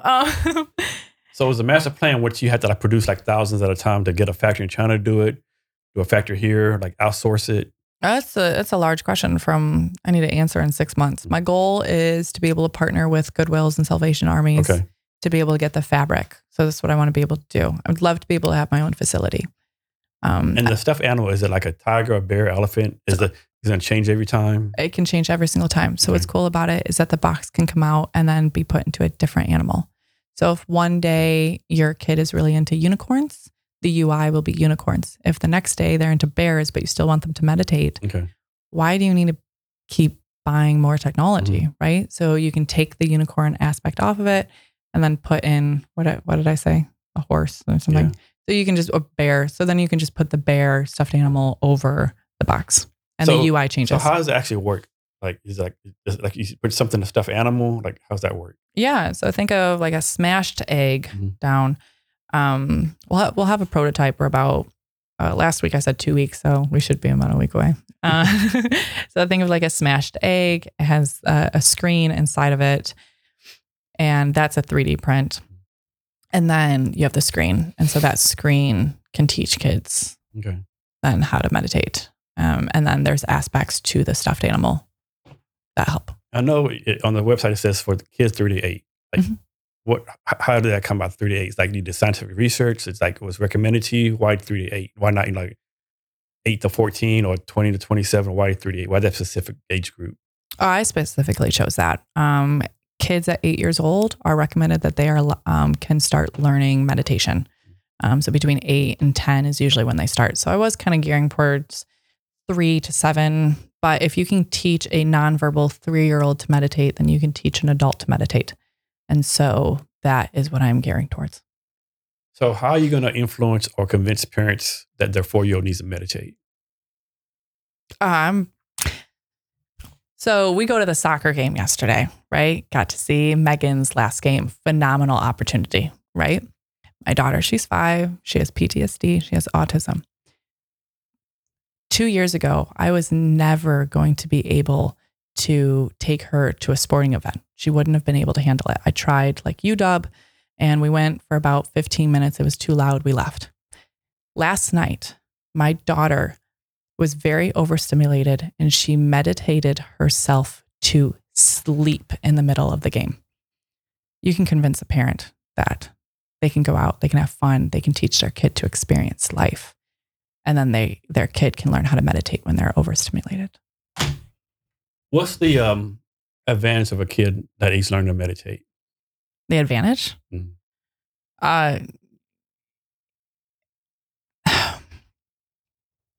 There's different aspects in the traditional parenting, right? If you can teach your kid to meditate, they're uncomfortable and they get to learn how to be comfortable in an uncomfortable situation, right? So if, their younger siblings getting more attention than they are, or if they're not getting to play with Paw Patrol and they want to play with Paw Patrol, right? What a kid with trauma who has no parents, no support system, what you are teaching them when they learn how to meditate is this coping skill to make the right decision. You're teaching them that a second can change their life from being in prison for the rest of their life, or saying no and maybe going to college. 1 second can change their life. So if you can teach a kid who has trauma, who has no support, that tool to be able to take a breath, you give them a voice. You are literally handing the voiceless a voice when you are doing that for them. And I think that's pretty cool. Yeah. So Amy put in the chat that you're amazing. I am. Thank you, Amy. Thank you. So I'm sure you've thought about this, but I think one demographic that would really use this. Can I say, I love you, Amy. So I think one demographic, I'm sure you've thought about this, like foster kids. I think this would be amazing for foster kids. Yeah. Yeah, definitely. The foster kids who go through forensic interviews. So the ones that are a forensic interview, I talked to a forensic interview viewer she's a psychologist. She did it for 7 years. Out of 7 years, 4 kids found justice. 4. I mean, so you think of all the foster kids who are thinking, hey, I might have hope if I talk to this person, and the judicial system messes with them. How do they filter life? Yeah. And then I couldn't imagine being a foster kid, you're 14 years old, you've been turned down 30 families, 40 families. This has to just destroy your psyche, I would think, right? I mean, yeah. How do you trust? How do you think that you're worthy of life? How do you think you're worthy of human interaction? And how do you get people to trust you? And then another problem society needs to fix, I think, is like, like no one adopts you or whatever. So you're 18, and this might be true. I just think it is, right? You're 18. They're pretty much like, okay, you're out of the foster system, right? Like, where do you go? You have no family. Like hopefully you have job skills. Like, I don't know. It's like, and what happens if you have a baby? Mm-hmm. I mean, the type of support that you have, like, and most likely you're not having a baby with someone who is supportive. Yeah. So how do you go through that struggle? How do you find a job? I mean, how do you think that you're worth more than what society has already given to you? Like if you're a baby and no one wanted to hold you, who wants to hold you when you're 25? Yeah. And so, yeah, I mean, I like my hands down, my goal is for this to be in every single classroom of the United States. Every single kid should have access to it. And I think that's the best way. And so are you going to like target Seattle first with this or? Yeah. Like what's your go-to-market plan, so to speak, I guess? My go-to-market plan, my GTM. It's a great question. I need to have an awesome, sexy prototype first, don't I? I feel like I got a couple more steps before I answer that question. Yeah, my GTM, my daughter will have it first. Yeah. Okay. And the places that have helped her, and that's been a couple places. So there's been places in Michigan and places in Seattle, and they will also, my go-to-market plan is not going to be the traditional, the Jones and Foster, probably what they would say is, filter out this way. And in the beginning, it might just be handing out my product just to some kids who I think they need it. And then I'll put it on Walmart shelves. Okay. Yeah. Nice. So, and I'm guessing and of course, this is like a question you probably even thought about, like down the road, you have like in different languages, they'll go to different countries, all that kind of stuff. We're doing it without any words. Any words? Okay. Just visuals. Yeah. A 3 to 7 year old. How many kids who have gone through trauma, who are nonverbal, can then read? Mm-hmm. So the idea is to be able to make it, I think it's pretty cool. I mean, eventually, like there will be different ones, different UIs that have different languages. I mean, every single language sounds great, right? But I think different cultures. I mean, the UI will have it for like, you'll say that, but the Our Father. They'll say the Gayatri. I mean, it'll be able to have these different UIs that are plugged in with it. Like, yeah, the goal is every classroom in America. And I think we as America don't actually have a designated language. So that would mean that we need all of the languages. Yeah. Yeah. So far with building a startup, what's been the biggest roadblock so far? The biggest hindrance to getting to where you want to be at? Time. Yeah, it's my biggest hindrance. You know what? No, that's a cheesy answer. Oh, time, of course. My biggest hindrance, myself. I definitely have imposter syndrome. There's no doubt about it. And so I stop myself from creating something beautiful, or I do it in a way that I know is not the best way to do it. I'm like, okay, in the back of my mind, I could do it this way and it's probably more efficient, but I'm going to do it this way. But why? Right. And I think some of those answers are to deal with imposter syndrome. Isn't it crazy like how so many people have imposter syndrome about how successful they are? So like in the last Olympics, and women's gymnastics, Simone Biles, like best gymnastics all the time, right? She didn't compete because she didn't need to compete, right? So the lady who won is a lady named Suni Lee out of the United States. She won the Olympic gold medal. Yeah. And like she did an interview where like she didn't believe she deserved it because if Simone Biles was there, I wouldn't have won, right? Like the guy was like, "Well, you won." He's like, "No, but I didn't deserve to win.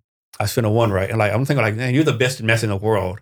Olympic gold medalist, all around gyms, and you have imposter syndrome. Like, what hope do the rest of us have, right? Right. And I'm telling you, Simone wasn't there, right? I mean, she did have the twisties. And so at that moment in time, she was the best in the world. And so for her not to believe that, it's mind-boggling. It is. But is that also what drives us too? What makes us work so hard? Yeah, no, like what's the thing? Is it better like, if you do, is it better like suppose you do 10 things, you do 9 great, 1 average.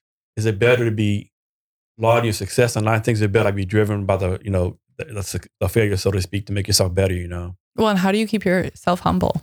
Yeah. That's true too, like how can you say, yeah, I'm the best in the world, right? Without sounding like you're a little too cocky. I mean, unless you're somebody bios who just won like an 8th straight world championship, something great like that. Like, okay, maybe you get to do it right. Yeah, but how does she even come out and say like, oh, I'm the, even Phelps, right? How does he come out and when he was the best in the world? You can come out, but then how do you still? There's definitely a fine line. I think. Yeah. And finding that, I think that's really hard to find. And yeah, it's pretty easy to cross too, right? For sure. I was definitely not humble when I was 23 years old. And I was like, I got a great job walking around. I definitely was way cockier than I needed to be. So what's the name of your company again? It's called VirWav.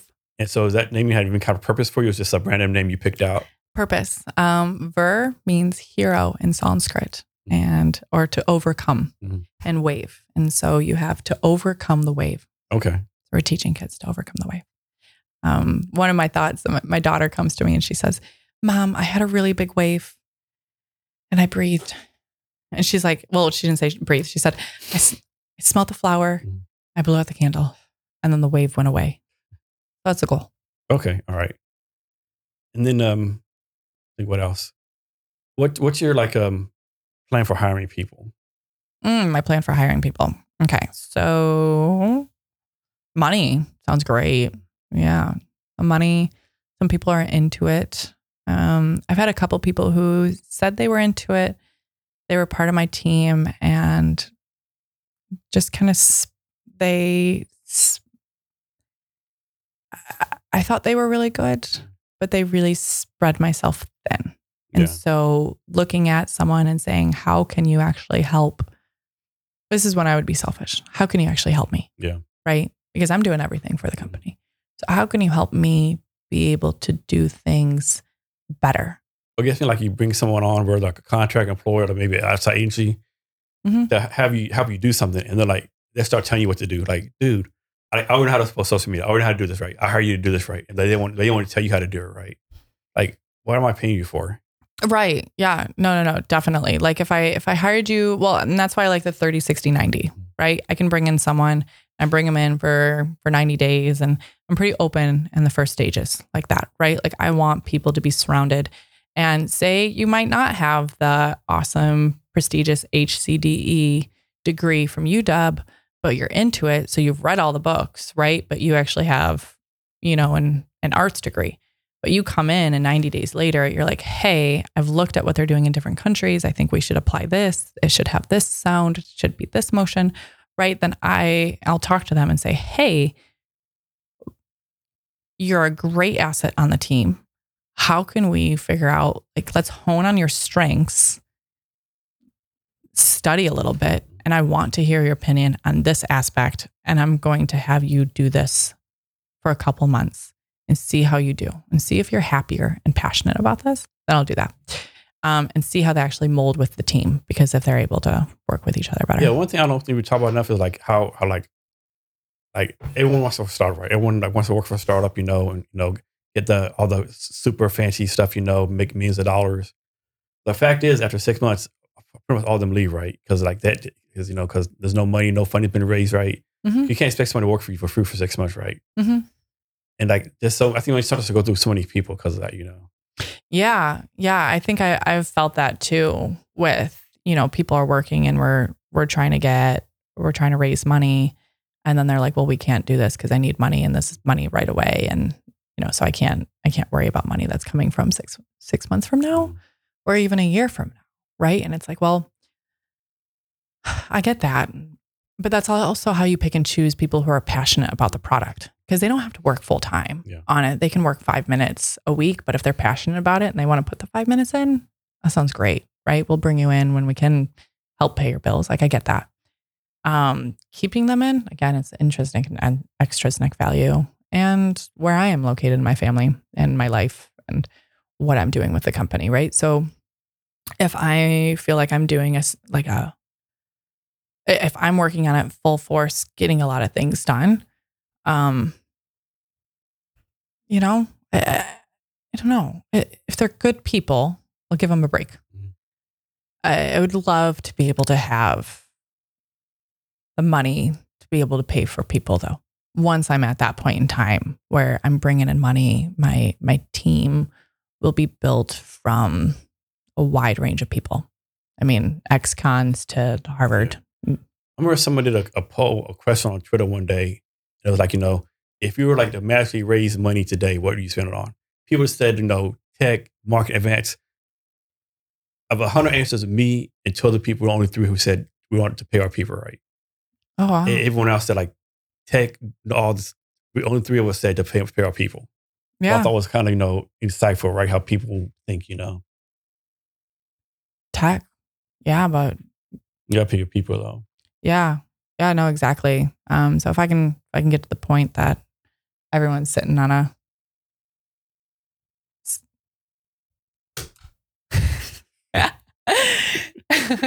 Oops.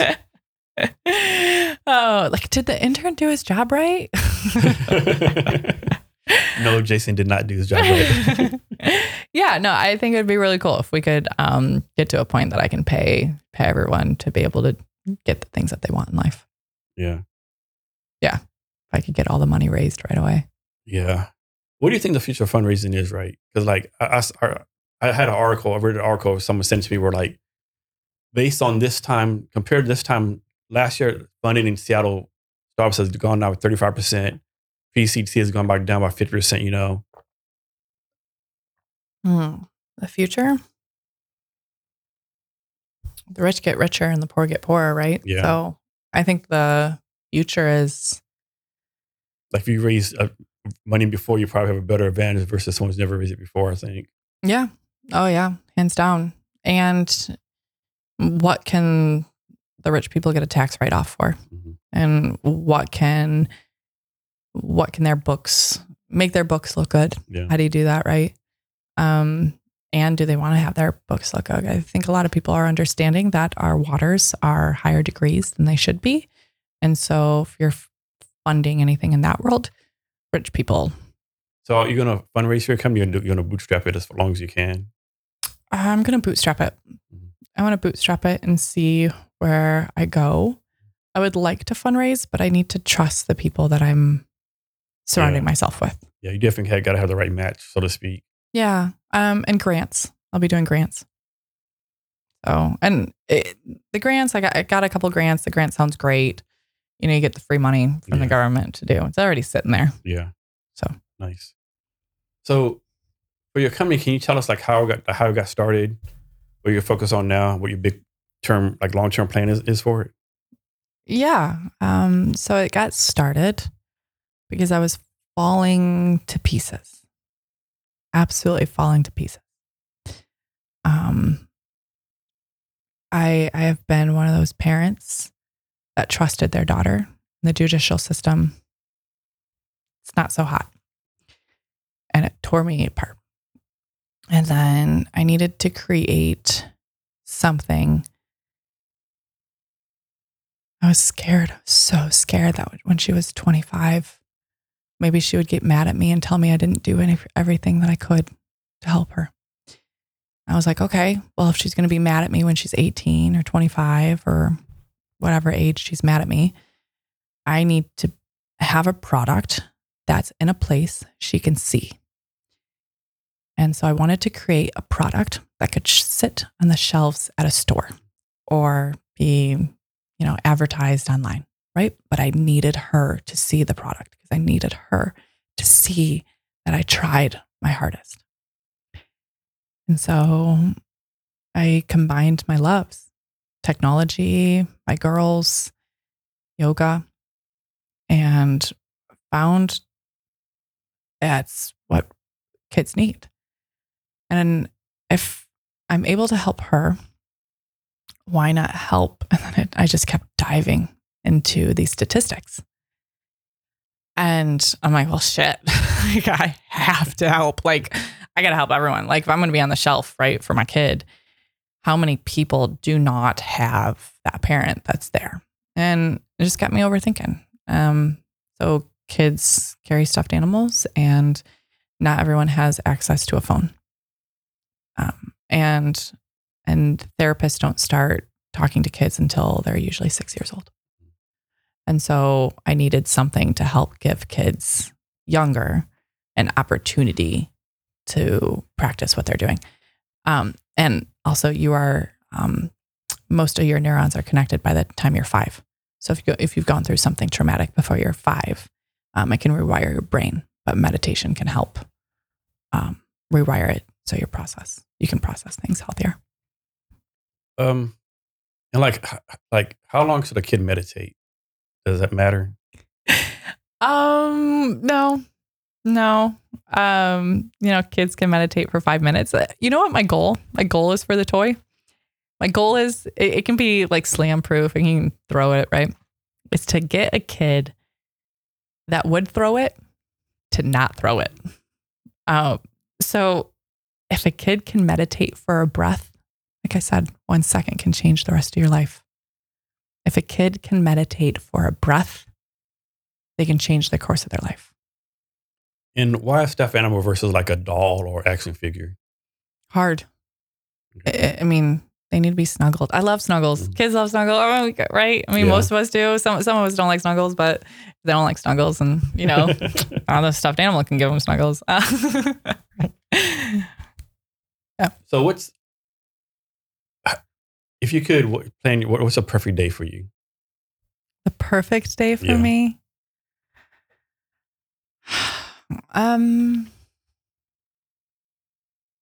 The perfect day, which is interesting. I love waking up making pancakes for kids be the first off, right? No,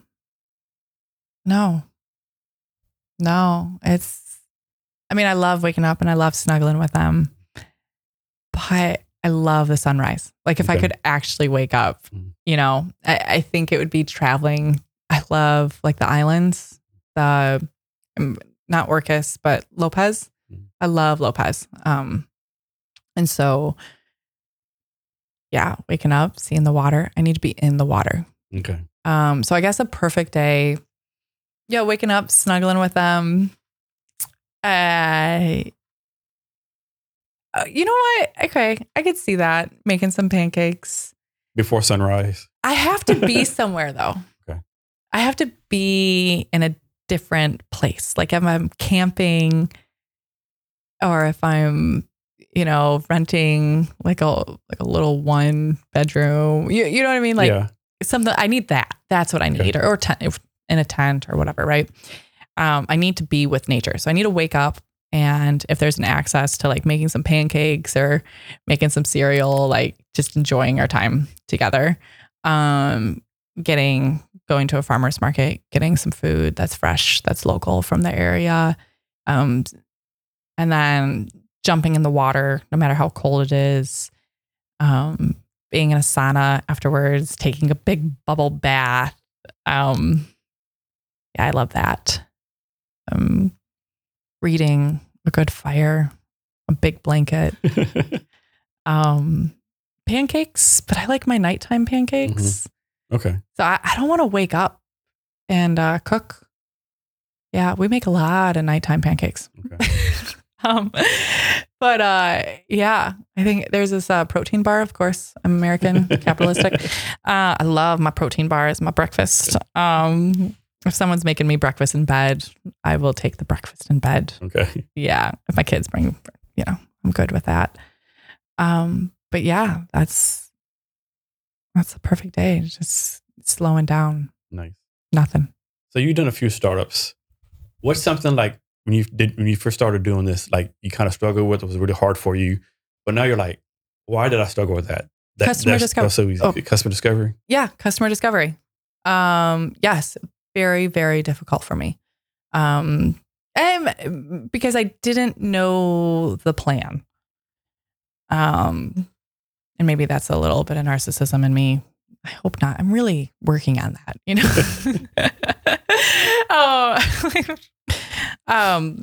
but yeah, no, it's just understanding the steps. That was really hard for me. Writing was hard. I'm a creative writer, but writing pitch was really hard for me. 30-second pitch, I couldn't come up with that for nothing. And now I can, I can help other people bring their stories to life, which is really cool. And how much networking do you do? I used to do a lot. Now I feel like the more I spend on networking, the less time I'm actually spending on building the product I'm talking about. How do people balance that, right? Because obviously you need a network because, meet people, put your stuff out there. Mm-hmm. But then again, I know people if you thought about it, you could do a networking event in Seattle every day of the week. There's always something going on, right? Yeah. But then how do you balance meeting people, networking versus you say building your product, right? Yeah. So I think in the first stage, you got if you already know kind of steps how to build a business, right? If you're in the customer discovery, I think you have to network. You have to talk to people. You have to see it's already out there, right? Test the product, test the people. And then you hone in on the prototype. And then you go around to all the networking events and say, hey, I have this prototype. Check it out, right? Because then you're just not talking the talk. You're walking the talk, right? Or walking the walk. And so that way, then you need to separate your time. And I think that's what's phenomenal actually about this day and age, and even Seattle, is that you can say, hey, this was great, but I'm not going to be able to make it this time. The best advice I got from someone was said, we will always be here. Do what you need to do. Yeah. And that's true. And if they're not there for 2 months or you missed a connection, if the connection is supposed to be there, it will be there. Because especially networking in Seattle, you meet one people, you can get down the chain. And do you have any go-to networking events in Seattle that you can recommend? Go-to? Yeah. The Artemis, so for women in business, she's part of UW. I think she's pretty good.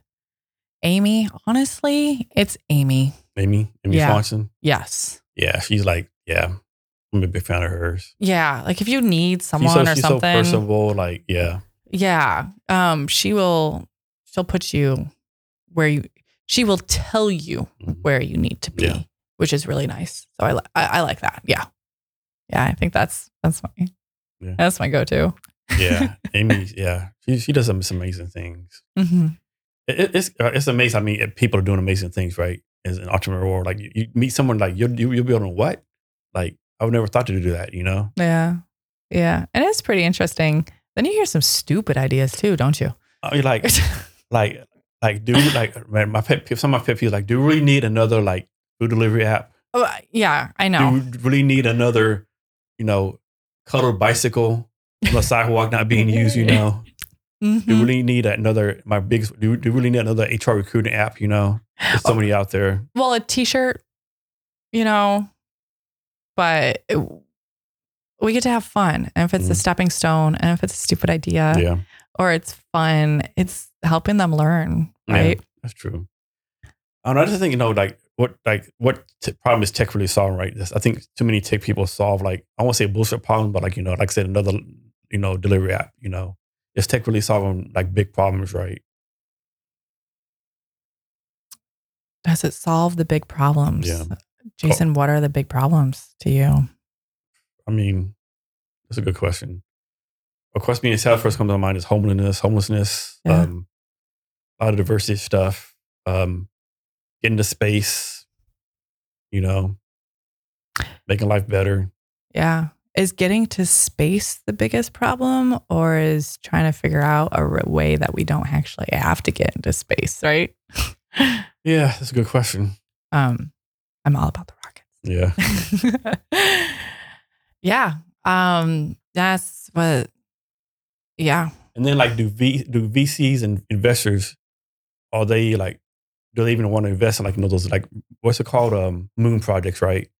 They don't want to invest in that, because you invest in a moon project, you're probably going to get a return on investment. If you invest in a delivery app, we're all getting a return on your investment. Yeah. I mean, or they just care about software. They don't care about hardware. And so if you advertise, if you just add software to your project, then they're like, oh, that's fascinating. That's phenomenal. Did you even do the customer discovery? Yeah. I think last year, they want to be a Web3 company.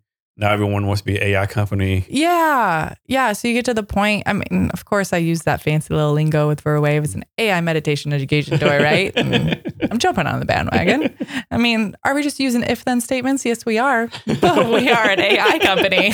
Of course. Oh, you get to the point, you're like, oh, well, what gets the customers super excited? I mean, that's that angle. You can get the early adapters, but how do you get the peak where majority people sit, but it's been around for a while?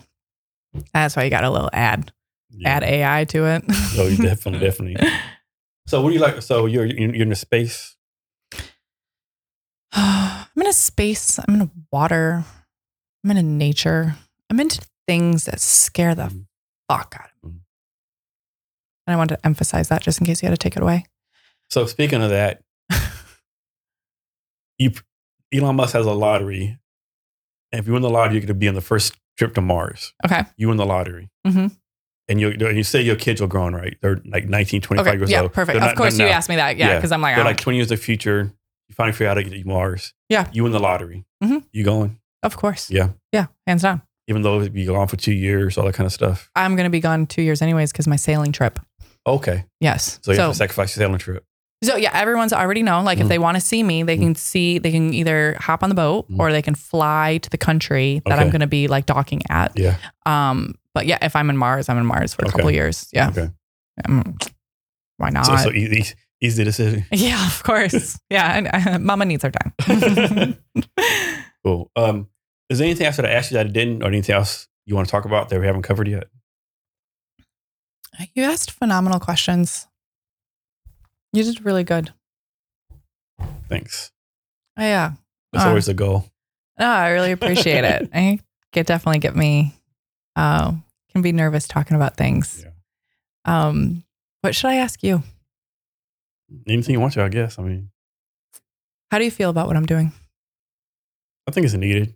I mean, I think it's definitely out the box, I do think the challenge is going to be like convincing parents to do it right. Most parents like, I don't need this, or they're like stuck in their ways, I was raised this way, I'm raising my parents this way. What's this stuff I'm going to do for my kids, Mm-hmm. I definitely think the thing, like I'm definitely intrigued by the foster kid thing, right? Oh yeah, because then you take parents. Yeah. Out of it. Yeah. Definitely think that, right? Yeah. And of course, like, like all the questions, like, how do you make it? What fabric, what size, all these questions I'm sure you'll think about later, Those are getting to me. Mm-hmm. Yeah. So I have the size down. That's why the prototype's taking a little bit, but. And then I'm sure the prototypes, you'll make it like extra special care, but perfect. But how do you like keep that same mentality, so to speak, if you're able to start mass producing them, right? Like, how do you still have the same level of care from their first prototype versus you're making like thousands in some, factory somewhere, I think you always care. You always have to. Yeah. But that's why it's human-centered design, because I feel like when you pursue it in that direction, then you're pursuing it in a way that you're. Then if your company gets really big, like how do you make sure like, employee number 100 has the same passion as like employee number 3, right? Like how do you determine that, right? I can't even do that, right? Like employee 100, is he getting hired because he needs a job, or is he getting hired because he actually believes in like, what you're doing, right? Realistically, they're probably wanting to work there for both, right? Yeah. I think I can get them to care if I care about them. Yeah. So if they want 4 days a week, work your 4 days. Yeah. Because I bet you'll do a lot better job working those 4 days than if I had you working 7 days a week. Yeah. So how do I get them to care, and how do I make sure that's the one? Bottom up. If the 100th cares, then I still care, right? What are these tattoos? So this is right here. That's my grandson. This one's supposed to symbolize focus. This is like what's it called? A clock. You run out of time. I'm from Texas, so that's for Texas. Lubana for Texas. I'm Roman Catholic, so that's a cross for St. Peter. This is for the serotonin, happiness thing. Yeah. I'm Sagittarius. So me and my 2 nieces in Dallas last December, we got these matching tattoos. Yeah. This is what's his name? Neil Tyson DeGrasse, that scientist, has a thing where everything in us is like stars. So this is DNA for we're on the stars. Another Roman Catholic thing. This is the chemical for LSD. There's different ones, yeah. Come and take it from my town Gonzalez, Texas. So different ones, yeah. Run into space. So I got a Rick and Morty tattoo here. So you're hopping on Mars. Yeah. Oh yeah, definitely. Yeah. Yeah, definitely. Nice. We can totally do that. Definitely. I have a matching semicolon. Okay. Yeah. I like that. I like the other one. I'll have to look that up. We're made of stars. Yeah.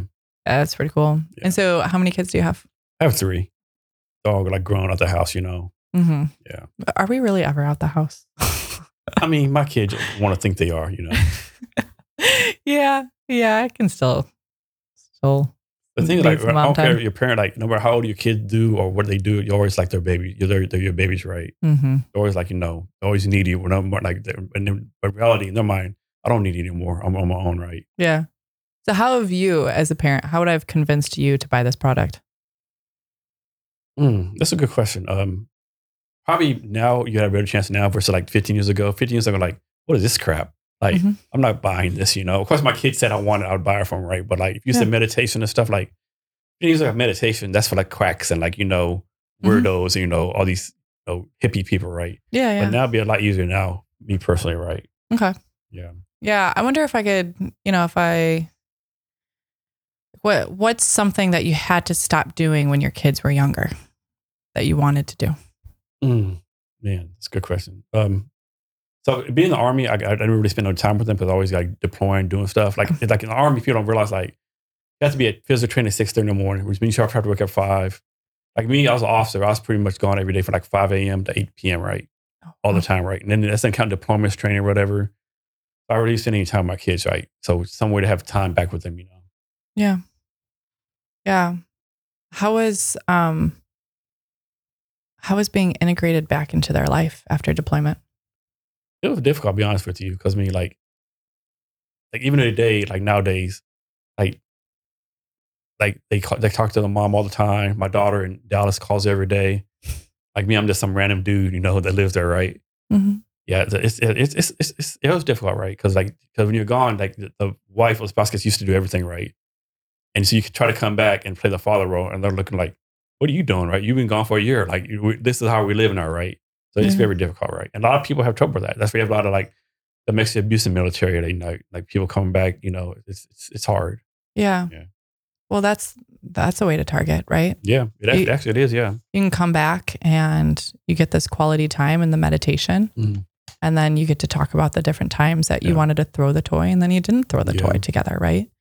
How much it can reduce domestic violence because you can understand, you both are understanding and taking that second to make a different decision. Yeah. The Army is doing a better job of that. Is like trying to like do that kind of stuff. For back in the day, it's like, okay, whatever, come be ready to do the mission. They're doing a better job right now, though. Yeah, well, they've had to. Yeah. Yeah, especially, and social media and everyone that's actually taking a stand. Yeah. So that's really good. And for your product, is the plan like maybe like I see you like maybe like doing 1-2 minute like self-help videos, right? Like use it like this, Yeah, I could see that. I mean, I would love to be able to design it. Or even better, have like a 4-year-old kid do the demo. Like have your daughter do the demo, right? Yeah. And that's the idea, is that when you are on it, like you should be able to know where it turns on, where it turns off, and it should just be able to teach you through it. It should be super simple, right? And so the idea is, both my daughters. So how did you decide how you're going to decide what meditations to put in there? I'm sure like, I have an app called Insight. Have you heard of an app called Insight? Mm-hmm. There's like literally millions of meditations on there from millions of people almost like, so how do you decide what meditation to put on there?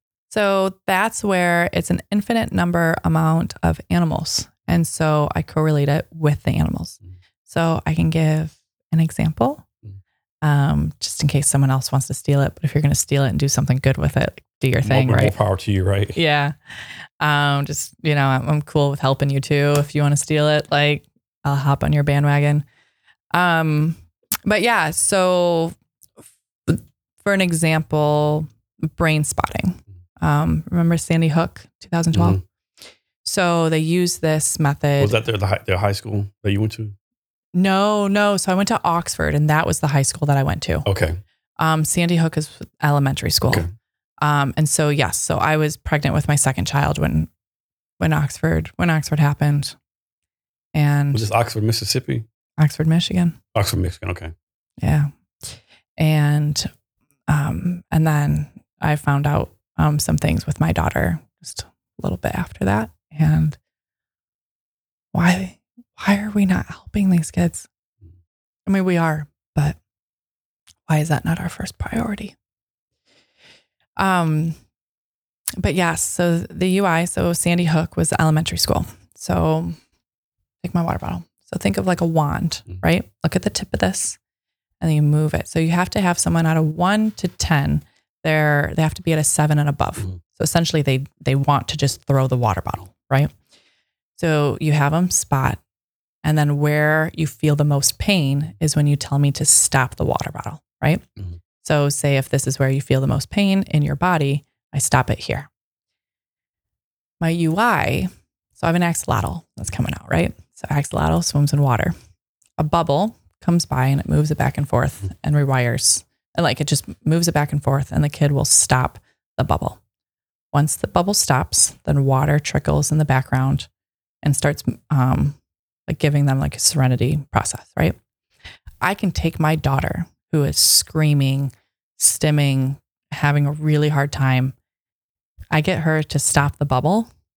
She then gets to control. She realizes at that moment in time, she can control that in life. She can't control everything, but she can control that. So that bubble stops, and then she sees that water trickle, and that starts relaxing her. Okay. And so we're looking at, and so for an example, for Sandy Hook, they used this type of method with the elementary school kids. You don't have to talk to them. You don't have to say any words. They just stop the bubble.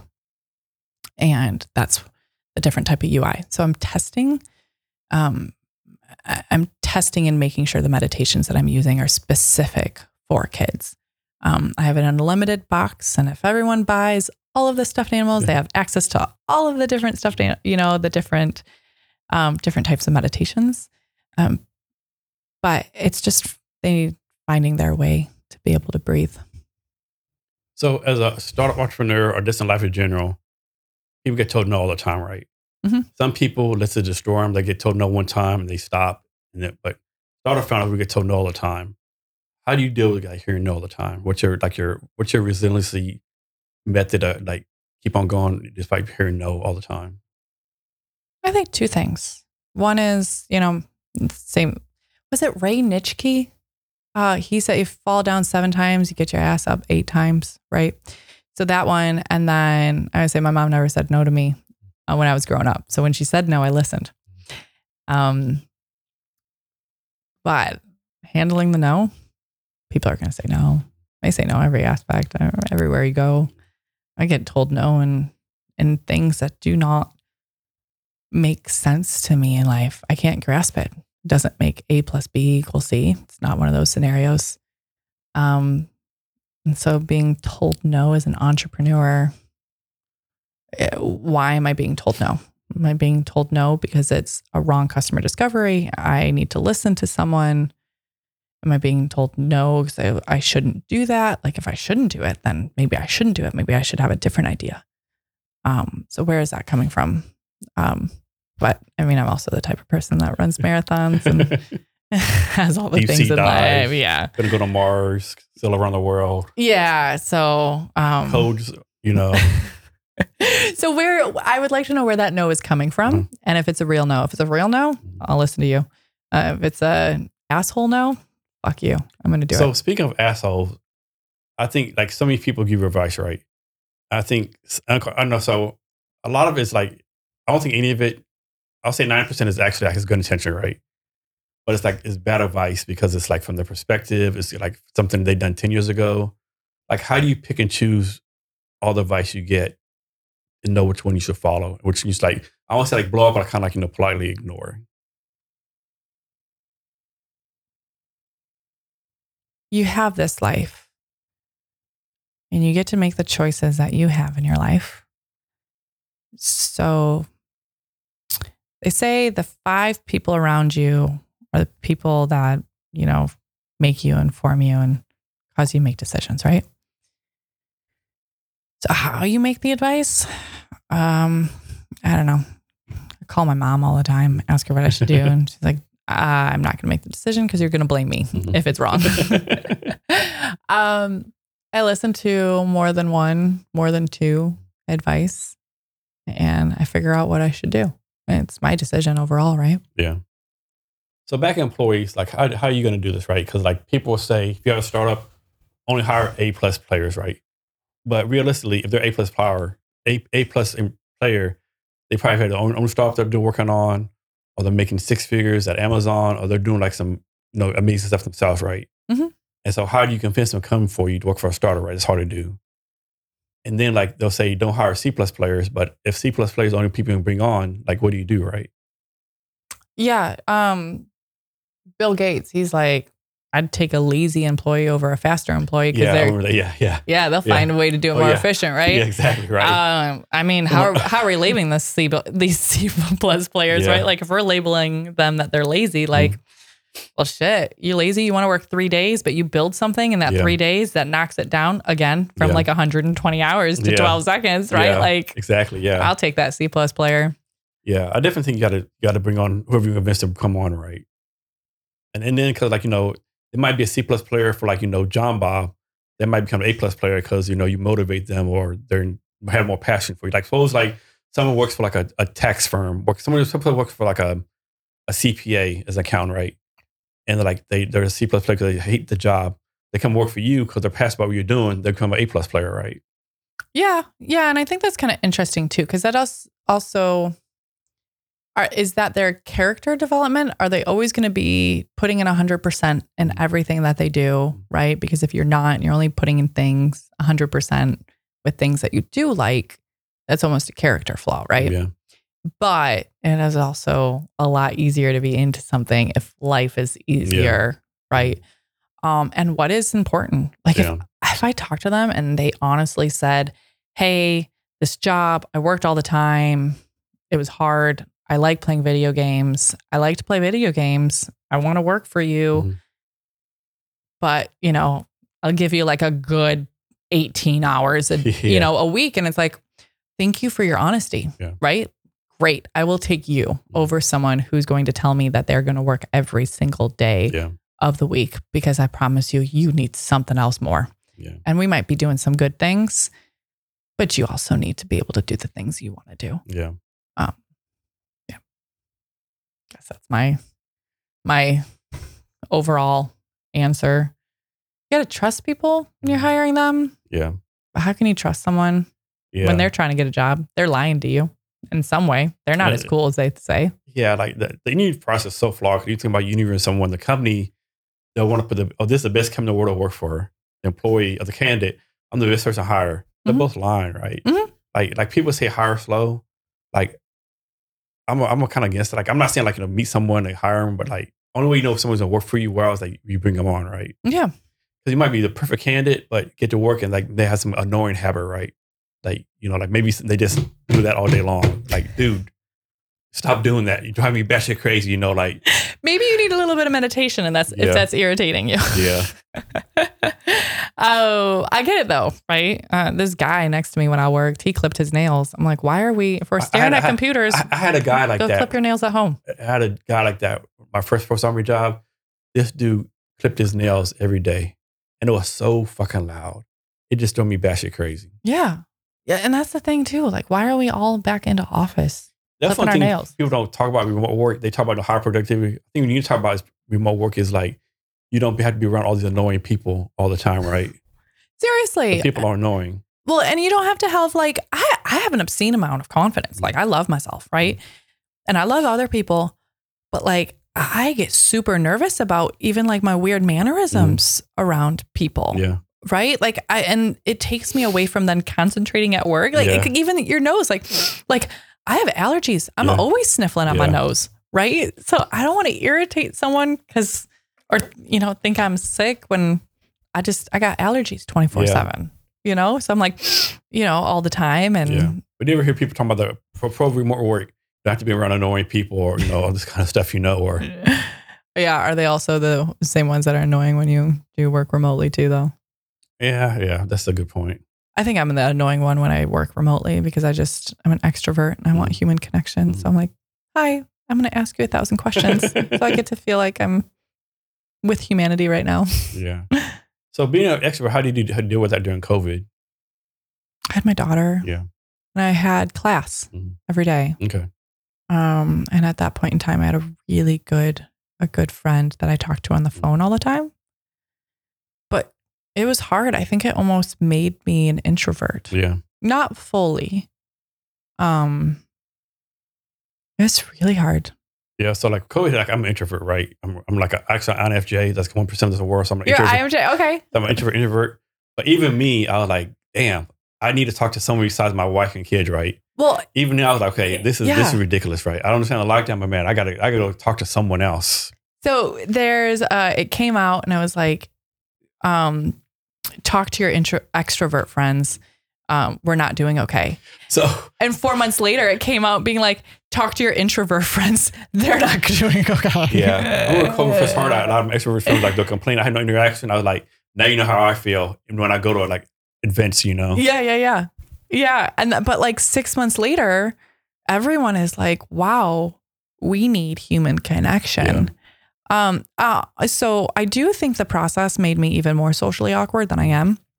So now when I do talk to people, we had a whole like 2 years. How did we learn how to approach people or talk to them? And you forget how to. And yeah, my daughter, she likes this kindergartner at school, right? And she's like, I just stared at him. She goes, and she was so excited. Right? I stared at him. I was like, did he stare back? And she's like, no, but I stared at him. I'm like, funny. This is how socially awkward we have become. Like, yes. One thing about COVID, I do miss all the Zoom antics, right? All the remember that time that lawyer was on TV or like had a Zoom call with like 4 lawyers and a judge. The one lawyer had a cat screen on him. He's like, I'm not a cat. Oh my God, I do remember that. That was far away. Oh my goodness. Judge, I'm not a cat. I know that you're not a cat. There's a filter. But I couldn't get the filter off. No. That was the number one memory for me from COVID. Like that right guy. That was so viral. Like, Your Honor, I'm not a cat. The number one. Oh, I miss it though. I do, because I felt like we were craving human connection so much that we were being intentional with people. And I that's something special, right? And you didn't say no. Like you could say no. Like I saved a lot of money during COVID because there weren't events and stuff to go to. Yeah. You're not like eating at Lumen Field, paying $35 for a $3 meal. God, yeah. Yeah. So, I mean, you get those events, right? But the pluses and minuses. Yeah. Last again, anything else you want to talk about? Any questions I didn't ask you? No, I think that was nice. Nice. Thanks. That's always my goal. So can you give us your social media so people can reach out to you? Talk to you? Yes. Yeah. My social media, it's VirWav. Check out VirWav on Instagram and then email me at virwave.com. Okay. And then can you give us any advice on anything you want to talk about? I will. I'll say the quote again. And I'll have tears in my eyes. 97% of kids that report abuse and only 4% are believed. Believe the child that tells you that they're being abused. Believe them and listen to them and be there for them. Thanks for that, Kate. Kate, thanks for your time today. I really appreciate it. Thank you. And to our listeners, thank you for your time as well. Remember to be great every day. Thank you for listening to this episode of the Jason Cavness Experience. Be sure to connect with us across social media at CavnessHR. Thank you, and remember to be great every day. You got to pump it up, don't you know, pump it up. You got to pump it up, don't you know, pump it up. You got to pump it up, don't you know.